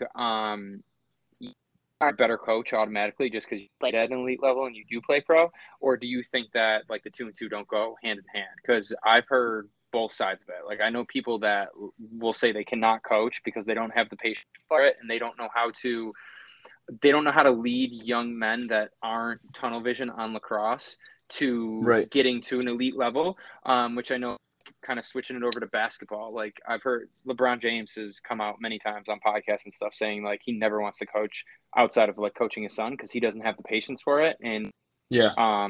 even though he's a great basketball mind, so is that something that is like natural? Like just because you were a good player, you're automatically a good coach, or is that just a totally different like you really have to work at and explore? I would disagree with the statement that because you're a good player, you're a good coach. Okay. And the reason for that is so and I can't even I cannot say that I'm a good coach because like I have very limited feedback from like players that I've coached, right? Like Mm-hmm. and you know, like I've also had coaches that are, you know, great coaches that maybe didn't even really like weren't great players. And so I think that those two don't go hand in hand. I think that most um you know, most people if they have been elected in some sort of captain role or have like led a team, I think that that type of stuff will translate. But I don't think that, you know, necessarily being like a naturally gifted player or even like a great mind automatically makes you a great coach because at the end of the day, coaching is, you know, we talked about it, it's so much about communication skills and the relationship building that you know, like if you're a remarkable player and not a great communicator, then you probably shouldn't coach. Mm-hmm. And it is something that I had to work at for sure. I think the one of the challenges that I'm you know comfortable talking about that I had being a coach this year is, um, man, I'm young. I'm like only you know 2 years older or a year older than some of the guys on the team that I'm coaching, and so in a sense, like, and you know I've talked to Frank in depth about this. Is like I'm not your friend, I'm your coach. Right. And like Yes. we can be, you know, like as far as players are concerned, like I have great relationships with the players that I coached this year. And, you know, I think that they would be the first to tell you that. But at the same time, you know, just because I'm a couple years older than you, like I'm still not like your buddy. Like I still like there's still some level of expectation that comes with me being a coach as far as, you know, the way that I talk to you, the things that we're allowed to talk about, um, and things in that regard, right? Like, and I think that you know, coaching something that I'm passionate about. I just don't like, and you know, we kind of going into this is like the reason that I'm stepping away from coaching, you know, at least at this point in my life, is that um, for me to be the coach that I would want to be, I need to be there on game day, right? It's one thing Mm-hmm. to contribute to all of the preparation of the guys for game day, which is ultimately like the payoff of all this hard work in the fall, especially. And man, like I have aspirations to be a really great player, and you know whether it's you know next year or the year after, like I want to be a every game guy, right? I want to be in the lineup every week throughout the course of a season. That's the aspirations that I have for myself, and what that means is that I will essentially never be available for a game day for the college season because the NLL and the college season overlap. Mm-hmm. And so, you know, this year because I was on practice roster, you know, I was for the most part able to navigate that. There was a couple Canisius games that I missed, and there was a couple Bandits games that I missed, and you know, that's always tough, right? Because like you want to be at both. Um, but you know, in the games that I was on active roster and in a position where I might have the chance to play, like I was at the Bandits games, and you know, like had conversations with Coach Miasha, and he knew that you know playing was my first priority. But at the same time, like if I wasn't going to play and you know was able to be on the sideline, you know, like I ran the substitution box this year, which is whew, not fun, which I'm sure you can imagine. But Yeah, I ran no, especially how fast the game moves in the transition, and then with the like one man back, so the next guy can come on, and right. people fuck up the offsides all the time on that. Yeah, yeah. So it's you know that is certainly tough, right? And like I said, I love coaching. I think at some point in my life, I'll be coaching. I don't know if that'll be in college or if that'll be field lacrosse or indoor lacrosse or you know like my kids down the road. Like I do enjoy coaching. It's a passion of mine. I just think like at this point in my life, you can only play for so long, right? People talk about that all the time. It's part of the reason that it's important for a lot of people to have jobs throughout their playing career is, like we don't get paid enough to not work for however long your career is and then just expect that you're going to be able to step into a job that you can then, uh, take care of your family and be financially responsible for, a spouse and kids and stuff like that. So um, career development is certainly something that I've talked to guys on the team about, throughout the course of the season, and certainly my parents, and that's part of the reason that I'm stepping away from coaching. I gotta, step into a role that is going to put me in a position to succeed financially, and hopefully find something that also fits really well with playing, because playing is uh, an immense passion of mine, and will remain my priority for years to come. Yeah, are you, if you don't mind me asking, are you how do like the contracts work? Are they like do you get guaranteed dollars, or is it more so of like, you sign for 1 year at a time or 2 or 3 years, whatever it is, and then all that money is guaranteed? Is it not like the financial and business sides of it, number one? And then number two, is there anyone that I just thought about this as I was asking it. Is there anyone is in the Bandits organization or in the NLL that kind of, just like they do in college, where they're like, hey, like, you're an athlete, use the skills of being an athlete to eventually get a job and all those things? Is there anyone in like the NLL or the Bandits organization that it's just like, hey, like you guys are essentially, because of social media and all that stuff, your own brand, and by building your own brand as an athlete, you can open more doors for the game of lacrosse, kind of like you're seeing with like the PLL. Like I feel like a lot of guys that are in the PLL, they have their own like little personal brands. They do a lot of camps. They do stuff like that. Right.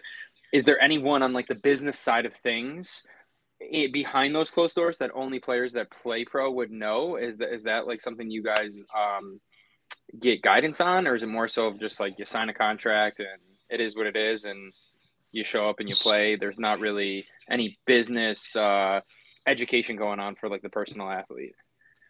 Yeah, so to answer both parts of your question, the first regarding salaries, guys sign for all sorts of things. I think, as the older you get, the more common like 1 year contracts are, or maybe even for me, like being a younger guy, like if a team was, for example, like if a team was going to take a chance on somebody, maybe they'd sign them to a 1 year deal, and then if it pans out, then they'd be willing to sign for more.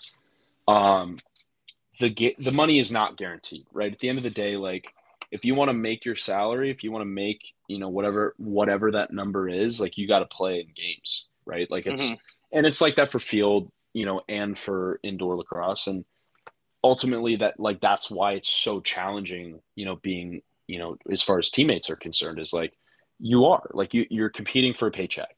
And it's tough, and it's like a balancing act all the time. But um, it's kind of what you're signing up for. As far as career, personal brand development, things like that, like we don't necessarily have anybody within our organization or the NLL that is coaching us in that regard. But a lot of coaching, as far as brand building and stuff like that, happens like by just asking guys about it. Like I think, a great example is Josh Byrne, Dane Smith, Ian McKay.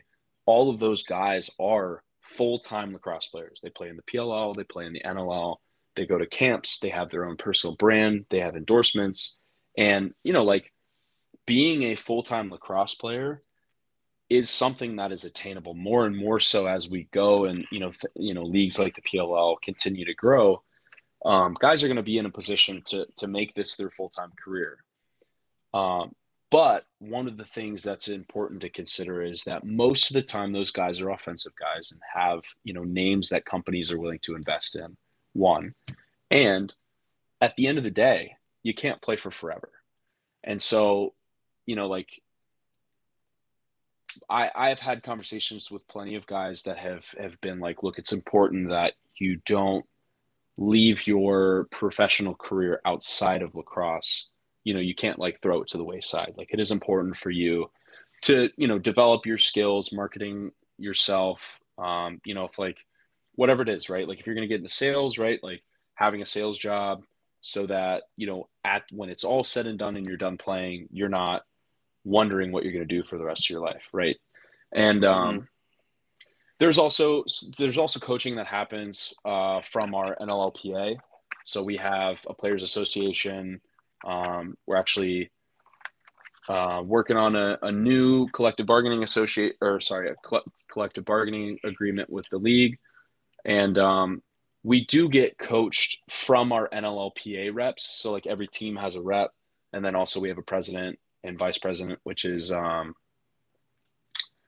Zach Courier and Reed Reinhold, and those guys send out emails kind of throughout the season with information for um, salary negotiations and like things that you can do to put yourself in a position to succeed. Because ultimately, like the Players Association is everybody's kind of looking out for everybody. I mean, yeah, we're playing against each other, but at the same time, like we're all part of the same league.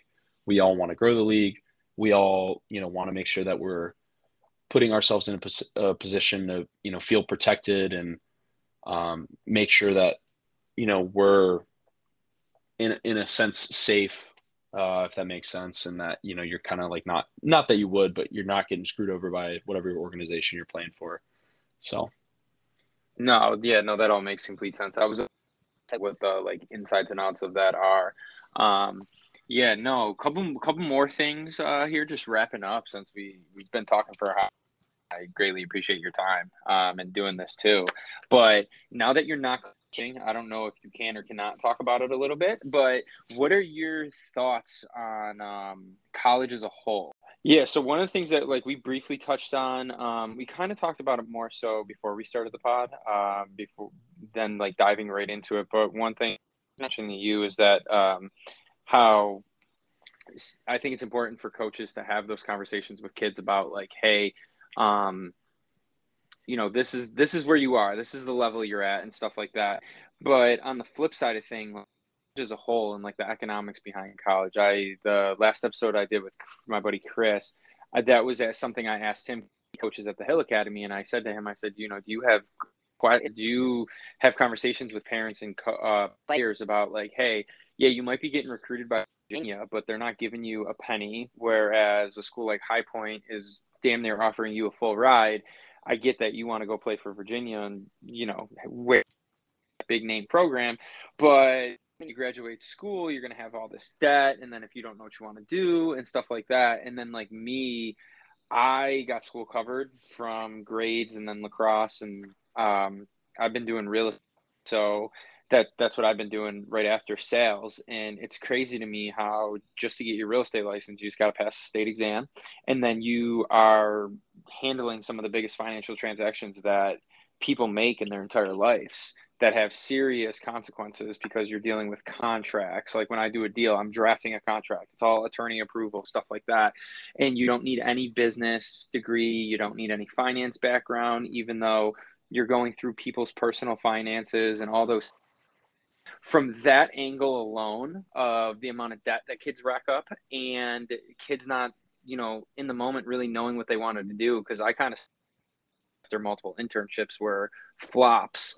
What is your thoughts on like college and like it being a potentially like a scam? Like, do you think that like, I mean, obviously for lacrosse you have to go to college, but like if there's a kid that is on the fence about continuing to play or just going to school and being a student, like, what are your thoughts on like that as a whole? yeah, I mean, it's a great question because something that I hope everybody realizes as they're going, looking for a great fit for colleges, you're not going to make, I mean, we talked about this. You're not going to make an NBA, an NHL, an NFL based, whatever, a contract when you're playing lacrosse. Ultimately, like it's important that you have a job outside of lacrosse to, support yourself and support a family, later in your life, right? So you can't pick college purely based on what your lacrosse experience is going to be. And I think that one of the things that I'm very grateful for is that when I was going through this recruiting process, my dad made sure that we were very methodical about finding first, you got to really sit with yourself and figure out what you want to do. And it doesn't have to be exact, right? But like have a general idea of Hmm. what you're looking for in a school before you just say like, oh, I want to go play lacrosse there. It's like, because at the end of the day, like if school doesn't have a major that's going to support you and it's going to set yourself up for maybe what you want to do, then probably shouldn't go, right? And I'm not saying like there's not, leeway here and there. You don't have to have um a business degree to get into business, and you don't have to have a strat com, you know, major to get into, communications jobs. It, but it is important that they have something that will support you. And so for me, I said no to a lot of schools in my recruiting process that didn't have the major that I wanted. And like I even, I talked about that Dallas Deuces camp that I was at where I got my final evaluation from Coach Torpy. After playing really well, I had offers on the table and ultimately sat down and looked at, the different majors that they had and was just straight up with the coaches. I was like, I really appreciate, the offer, coach, but you guys don't have a major that's going to work for, what I think I want to do. So, um, I'm going to move on. And I think it's important to do that too, because, you don't want to waste their time. They don't want to waste your time. Like if you have a good idea of what you want to do after college, then, it's important that you find a school that's going to have a major that can support you. Hmm. Um, and I think like, ultimately a lot of your friends and a lot of my friends are probably doing something for a career right now that's slightly different than what they thought they were going to do, one, and two, what they thought their major was going to support, right? And like you said, like not every job requires a degree and not every job requires a specific degree. So, sometimes having that degree can be something that can either open or close doors just purely based on, when a recruiter is looking at a resume on a desk. But ultimately, like it is important that have, sit down and really think about what you want to do. And if what you want to do is doesn't require a degree, it's like that's a serious conversation you have to have. It's like if you can't just go to school and put yourself in a position where look up and 30 years from now you're still paying student loans, Hmm. especially if you're not going to get a job that's going to support you being able to pay off those student loans. And for me, like right now, I'm trying to get into medical sales, and my undergrad was exercise science, exercise physiology, and was thinking about going to PA school at one point. So I was super heavy like on the sciences, but and then I got a master's degree in communication and business leadership. So for me, I feel like those two degrees are going to help me succeed in medical sales. But at the same time, I had a conversation recently with one of, my guys that I coach about, he's thinking about getting into the same trade that his dad works in, and he doesn't need a college degree for that. And, I think that's important too, to realize that, this is something that, Mike Rowe from Steve Jobs talks about all the time, or sorry, from Dirty Jobs talks about all the time, is like there's a shortage right now. Like there's trade jobs that are out there, and you can make over six figures being a welder or being a plumber. And you can start your own business, and like you don't need a degree for that. And trade school is affordable, and it's only for the most part less than 2 years, and that's something that I think a lot more people should take into consideration. Is like you don't want to go pay like 40 grand a year to just play lacrosse. Like there's got to be some like aspect outside of that for the reason that you're going to those schools. Do you think this is a really stupid question? And I say stupid because, like, if someone was to ask me it, I would laugh at it, even though I'm asking it. Do you think that there's going to be a time where they allow kids to play under the NCAA and play at like a school like High Point if they're not exactly taking actually no, I don't want to say it like that, like they're not taking those classes, but do you think that there'll ever be a time where colleges start allowing trades in, or they'll start allowing some form of those jobs in the curriculum in some way, shape, or form that allows you to keep that eligibility? Because like you said, if that that you were talking about, if he didn't get any scholarship, he's probably getting stuck with a hefty bill on student loans and debt. And obviously that's the only debt that you can't like file bankruptcy on, and that is stuck with you forever. And he did all that, like you just said, like why would you pay 40,000 a year just across if you're not even going to go pro and stuff like that? And even if you do go pro, the money's not the money that the NBA or NHL is. Right. So again, a complete hypothetical here, but do you ever see a way where the NCAA will like ever allow like it's like, for example, like a trade? Okay, you want to learn to be a plumber, you need to be taking you still need to be taking a full curriculum, you need to take those classes, but we will allow you to take less classes as long as you're working under an apprenticeship, you're putting in the hours, and you're actively going to, I don't know, like trade shows, seminars, like all those things? Or do you just think that the business of college is always going to be the business of college? Yeah, I mean, it's a great question, and it's also a great idea. Like, it's something that I wish, maybe could be a reality, but I don't think that'll happen, especially now in the realm of NIL deals, because Mm-hmm. now that students can make money based on their name, image and likeness, then the NCAA is going to have, they're not going to feel bad for kids. You know what I mean? Like, as much as it Mm-hmm. sounds nice that, a guy would have the ability to work to get a trade job while also playing college lacrosse, like as nice of an idea that is, I just don't think it's realistic. Mm-hmm.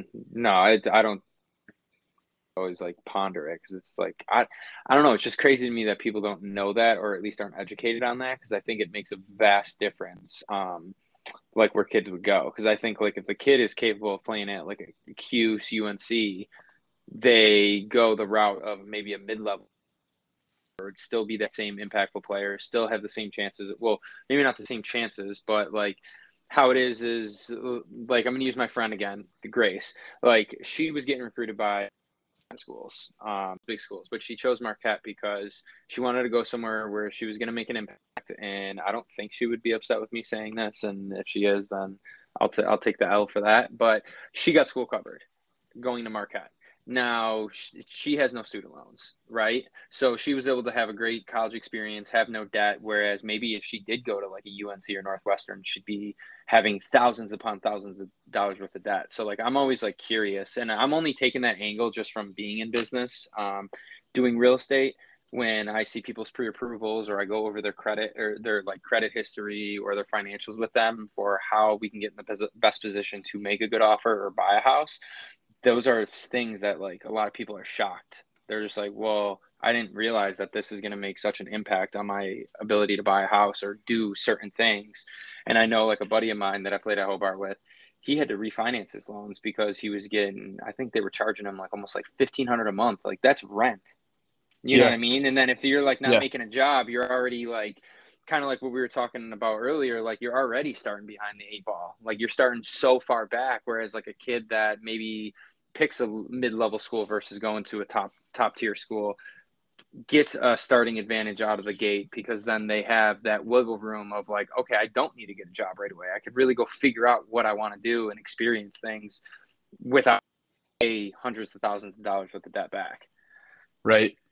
Yeah, I mean, I'll say this, right? It's like, if there was Division I lacrosse in Texas, or just if I had lived in a state that had a state school that had Division I lacrosse, like, I would have very seriously considered going to that school, regardless of my opportunity at other places.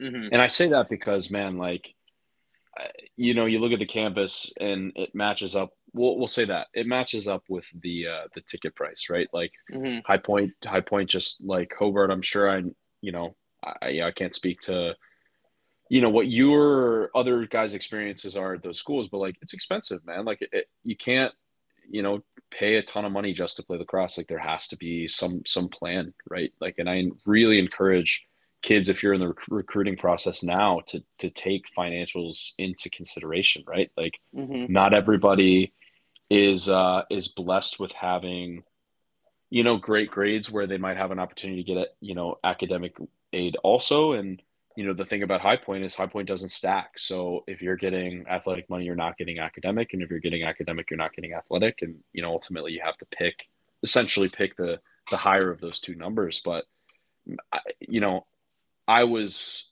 already committed, and I don't regret going there at all. But it's certainly something that in hindsight, I would have done a little more research on. Hmm. It's just like find a place that, yeah, you can have a good experience. Yeah, you can, be the impact that you want to be, but man, pick somewhere where you can pay off your loans and be in a good place financially for the rest of your life. Absolutely. What is your whole take on the NIL deals, athletes finally getting paid? Like, what is your whole like position on it? Because I have friends that are, even though they play D1 sports and they play, not even D1, but they just play college sports in general, like they're adamantly against it. Don't like, to me, I'm on the side that I think athletes should get paid if you're bringing in dollars for the school. Like, I don't necessarily, and maybe this is controversial, like, I don't think, like, if lacrosse players don't get paid outside of their NIL deals, like, I'm fine with that because lacrosse doesn't really bring in money compared to, Right. you're from Texas, football. Like, look how much money Yeah, man. University of Texas brings in. So, like, those kids Look, that if you're are, yeah, yeah, look, if you're an Alabama football player, like you should be making. This is just my personal opinion. Like I know, obviously it's heated topic in a lot of athletes and non-athletes alike. But if you're a football player at Alabama and you're a big name and you're bringing in a lot of money for the university, I have no problem with those guys getting paid. I mm-hmm, understand that lacrosse is not a sport that brings in a lot of money, at least not, where I played necessarily. So, I wasn't expecting anything. Now, this NIL stuff is like, look, the only way that you can secure an NIL deal and make any money at all is by marketing yourself. And like, what better way to learn than by firsthand? Like, if you want to build a brand, then build a brand. And by all means, like if a company wants to pay you to promote their product just because of your personal brand that you've built, good for you. Like and the best part is like NIL deals don't have to be big. You know what I mean? Like I had some guys that I was teammates with that at High Point that got an NIL deal done with one of the like local spots where like everybody would go, get apps and drinks at. It's like good for them. That's smart. They thought about, reaching out to the owner of the restaurant and, discussing with him what terms would seem like like a fair um agreement between the two, right? Like how much they'd be posting about it, how much, credit within the store or like straight up how much money they'd be making from, the store. Like good, like that's real world experience. So in my opinion, I have no problem with NIL deals. Like to be honest,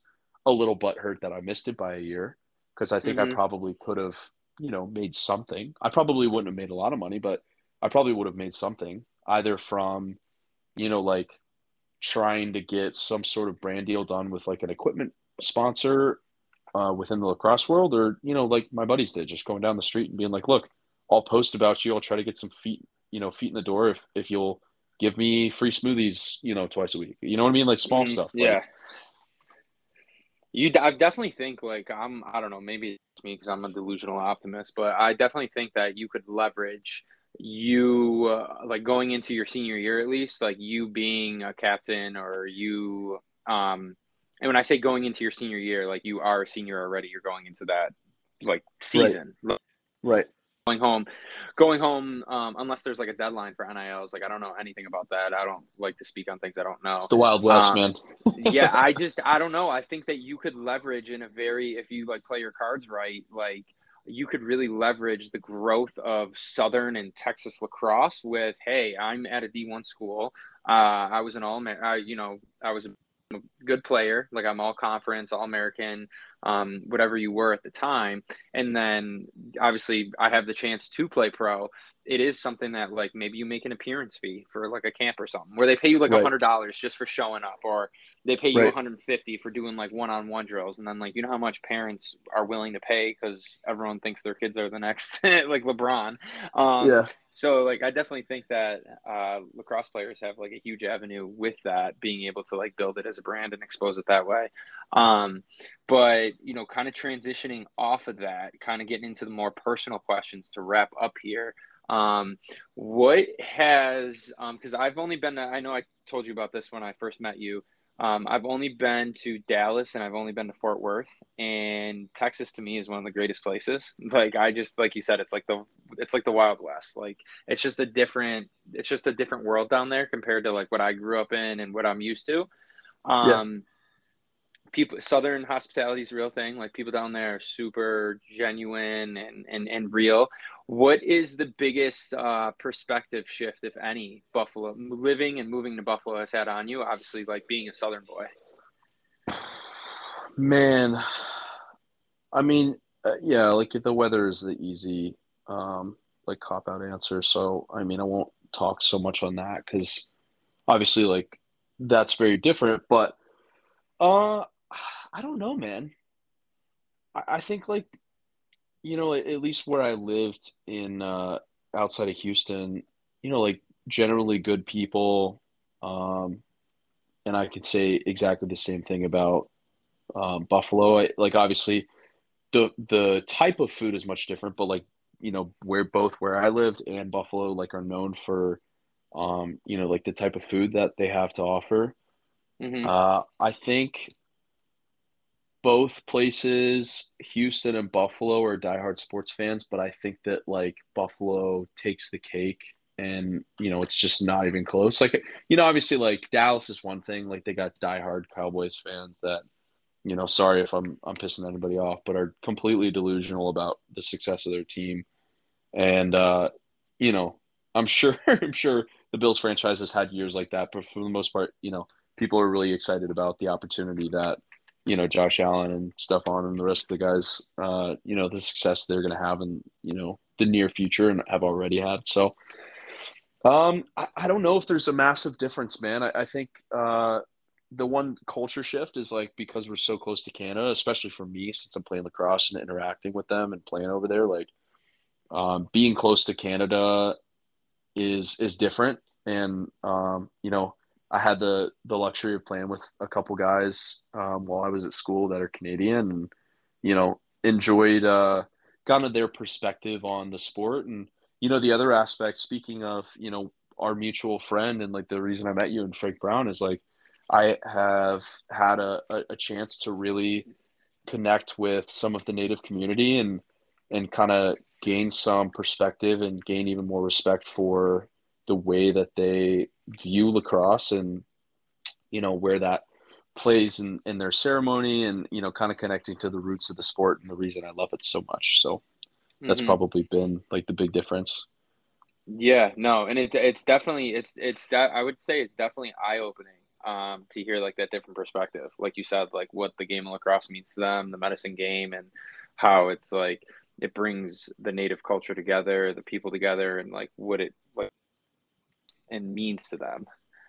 Right. I kind And of you can think it's like oh no, I'm sorry, continue. so yeah, I was just saying like and I can see it especially like having an opportunity to play a home game for Six Nations on Tuesday night and like seeing like all of like the little like native kids that are like running around with sticks in between the periods and stuff. It's really cool. Hmm. Yeah. And what has that experience been like? Like what is the is A playing for Six Nations Chiefs? Is that pretty much you're playing against guys that are in the NLL? It's like a league to keep you in shape for the NLL season. I mean, I'm asking that like ignorantly because I don't know. Yeah, no, What's I that like? I I think that that's a pretty accurate description. I think like there are a ton of guys that play during the summer for Senior A that are already in the NLL. There are a lot of guys that are playing in the summer to prepare to try to make an NLL roster.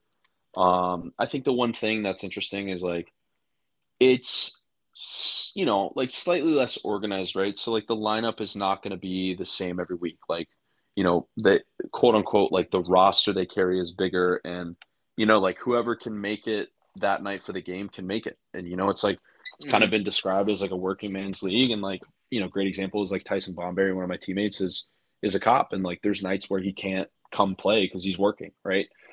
Um, but it's a slightly different game. Not every game is played on turf. Like there's games that are played on concrete, and like every barn is unique. Like some barns have benches on the same side like they do in the NLL, and some barns have, benches across from each other, which I think is, really different, especially for me since I didn't grow up playing in those types of rinks. So, it's definitely a lot of travel for me.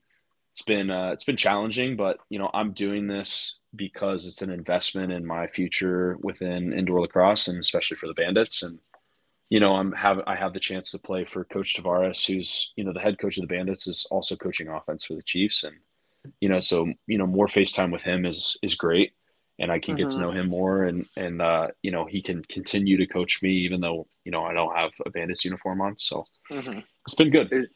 Is he full time now as a coach? I know he was when he was playing. He was also a teacher. Is he still teaching? As far as I know, he is still teaching. Yes. Oh, okay, that's cool. Yeah, and then the last questions. In general, it could be lacrosse related. It could be just in general. It could be personal. However you want to answer it. What are some things that you wish you learned in school that you had to learn the hard way, or you more so had to educate yourself on? Because when you got out of college and got out of that college environment, the real world punched you right in the mouth with. And it doesn't need to be punched like hard lesson. It's just like, oh, damn, I did not expect that being in college. I thought the real world was X and now it's actually this. Like, what are some of those things? Man, the number one thing is just like, probably sounds so stupid, but just like feeding myself, man. Like I really didn't, like maybe in the summers when I was home, I'd cook for myself, but then like would always end up having dinner with my parents. And then like at school, for the most part, you're just like grabbing food and going, right? Or like you're maybe Mm-hmm. ordering something and picking it up. And so just like, especially as an athlete, right? Prioritizing like trying to have a healthy, diet that's going to prepare me for what I, am going to put my body through with all the training and stuff that we do. And so like that's been different. Man, other real world stuff. It's just, man, like right now, you know, part of chasing a dream is um, dealing with, in some cases at least, is dealing with like financial stress. So like that's been something that, I've been blessed because of my parents that I've never really been in a position where I've been, under a lot of financial stress. And right now I'm living on, I'm getting by, you know what I mean? And, that's obviously going to change when I take on a full-time role, but that's certainly something that's been new for me, and that's taken some adjustment. And then the last question I have is, and again, could be about anything, pretty broad. You can meet 18-year-old Dalton today. What things would you tell him? 18-year-old me. Yeah, I mean, it probably sounds corny, but like a big, just trust the process. Like I don't think that that's like a mentality that I necessarily had right away. I've always been like, it's always been easy for me to go out and like play like when I was in high school, man, like I just go shoot for fun, right? But Mm-hmm. and in that sense, like nobody ever had to tell me to work hard. It's just something I kind of like innately did. But like trust the process extends to more than just the work, right? It's like the mentality that you have and like understanding that there's going to be roadblocks and that like you have to be resilient. Um, what else would I tell 18-year-old me? Um, Go to college single? No. Yeah, I don't know. It's tough, right? I think, man, just talk to your parents more. That actually, that's the biggest thing. Talk to your parents more. I think like, you fall into the trap of you go to your freshman year and maybe you talk to them a little bit right at the beginning because they want to know about everything that's going on with your new life. But as much as it's nice that there's freedom, that you're kind of like making your own choices and all that stuff, it's like, man, I talk to my mom or dad now in my life, like on a daily basis. You know what I Same. mean? And like Mm-hmm. when when I was in college, like I kind of like, gave them updates here and there. And I think it's just important. I think it's just important to continue to communicate with your parents, regularly. As I don't want it to sound morbid at all, but like, life's short, man. You never know what's going to happen. I've had a lot of teammates that have lost somebody throughout their 4 years of college, and it's really tough. And you obviously, like, you never want any of that to happen, but there's just things in life that you can't control, and so I think it's important that you talk to people you love, right? Parents especially. Without a doubt. I mean, they're also your biggest supporters too. Oh yeah, So, well, hey man, I greatly appreciate you doing this. I know we had a couple little technical difficulties, and then we've been talking for some time now. So, like I said, definitely wanted to get you on. Definitely appreciate you taking the time out of your day because I can only imagine how busy you are with everything you got going on. So, um, definitely have to have you on in the future. But otherwise, greatly appreciate it. yeah, man. Appreciate you inviting me and having the opportunity to hop on. So wish you the best. Yes, sir. And so, hope you have a great rest of your night. Yeah, you too, man. See you. See ya.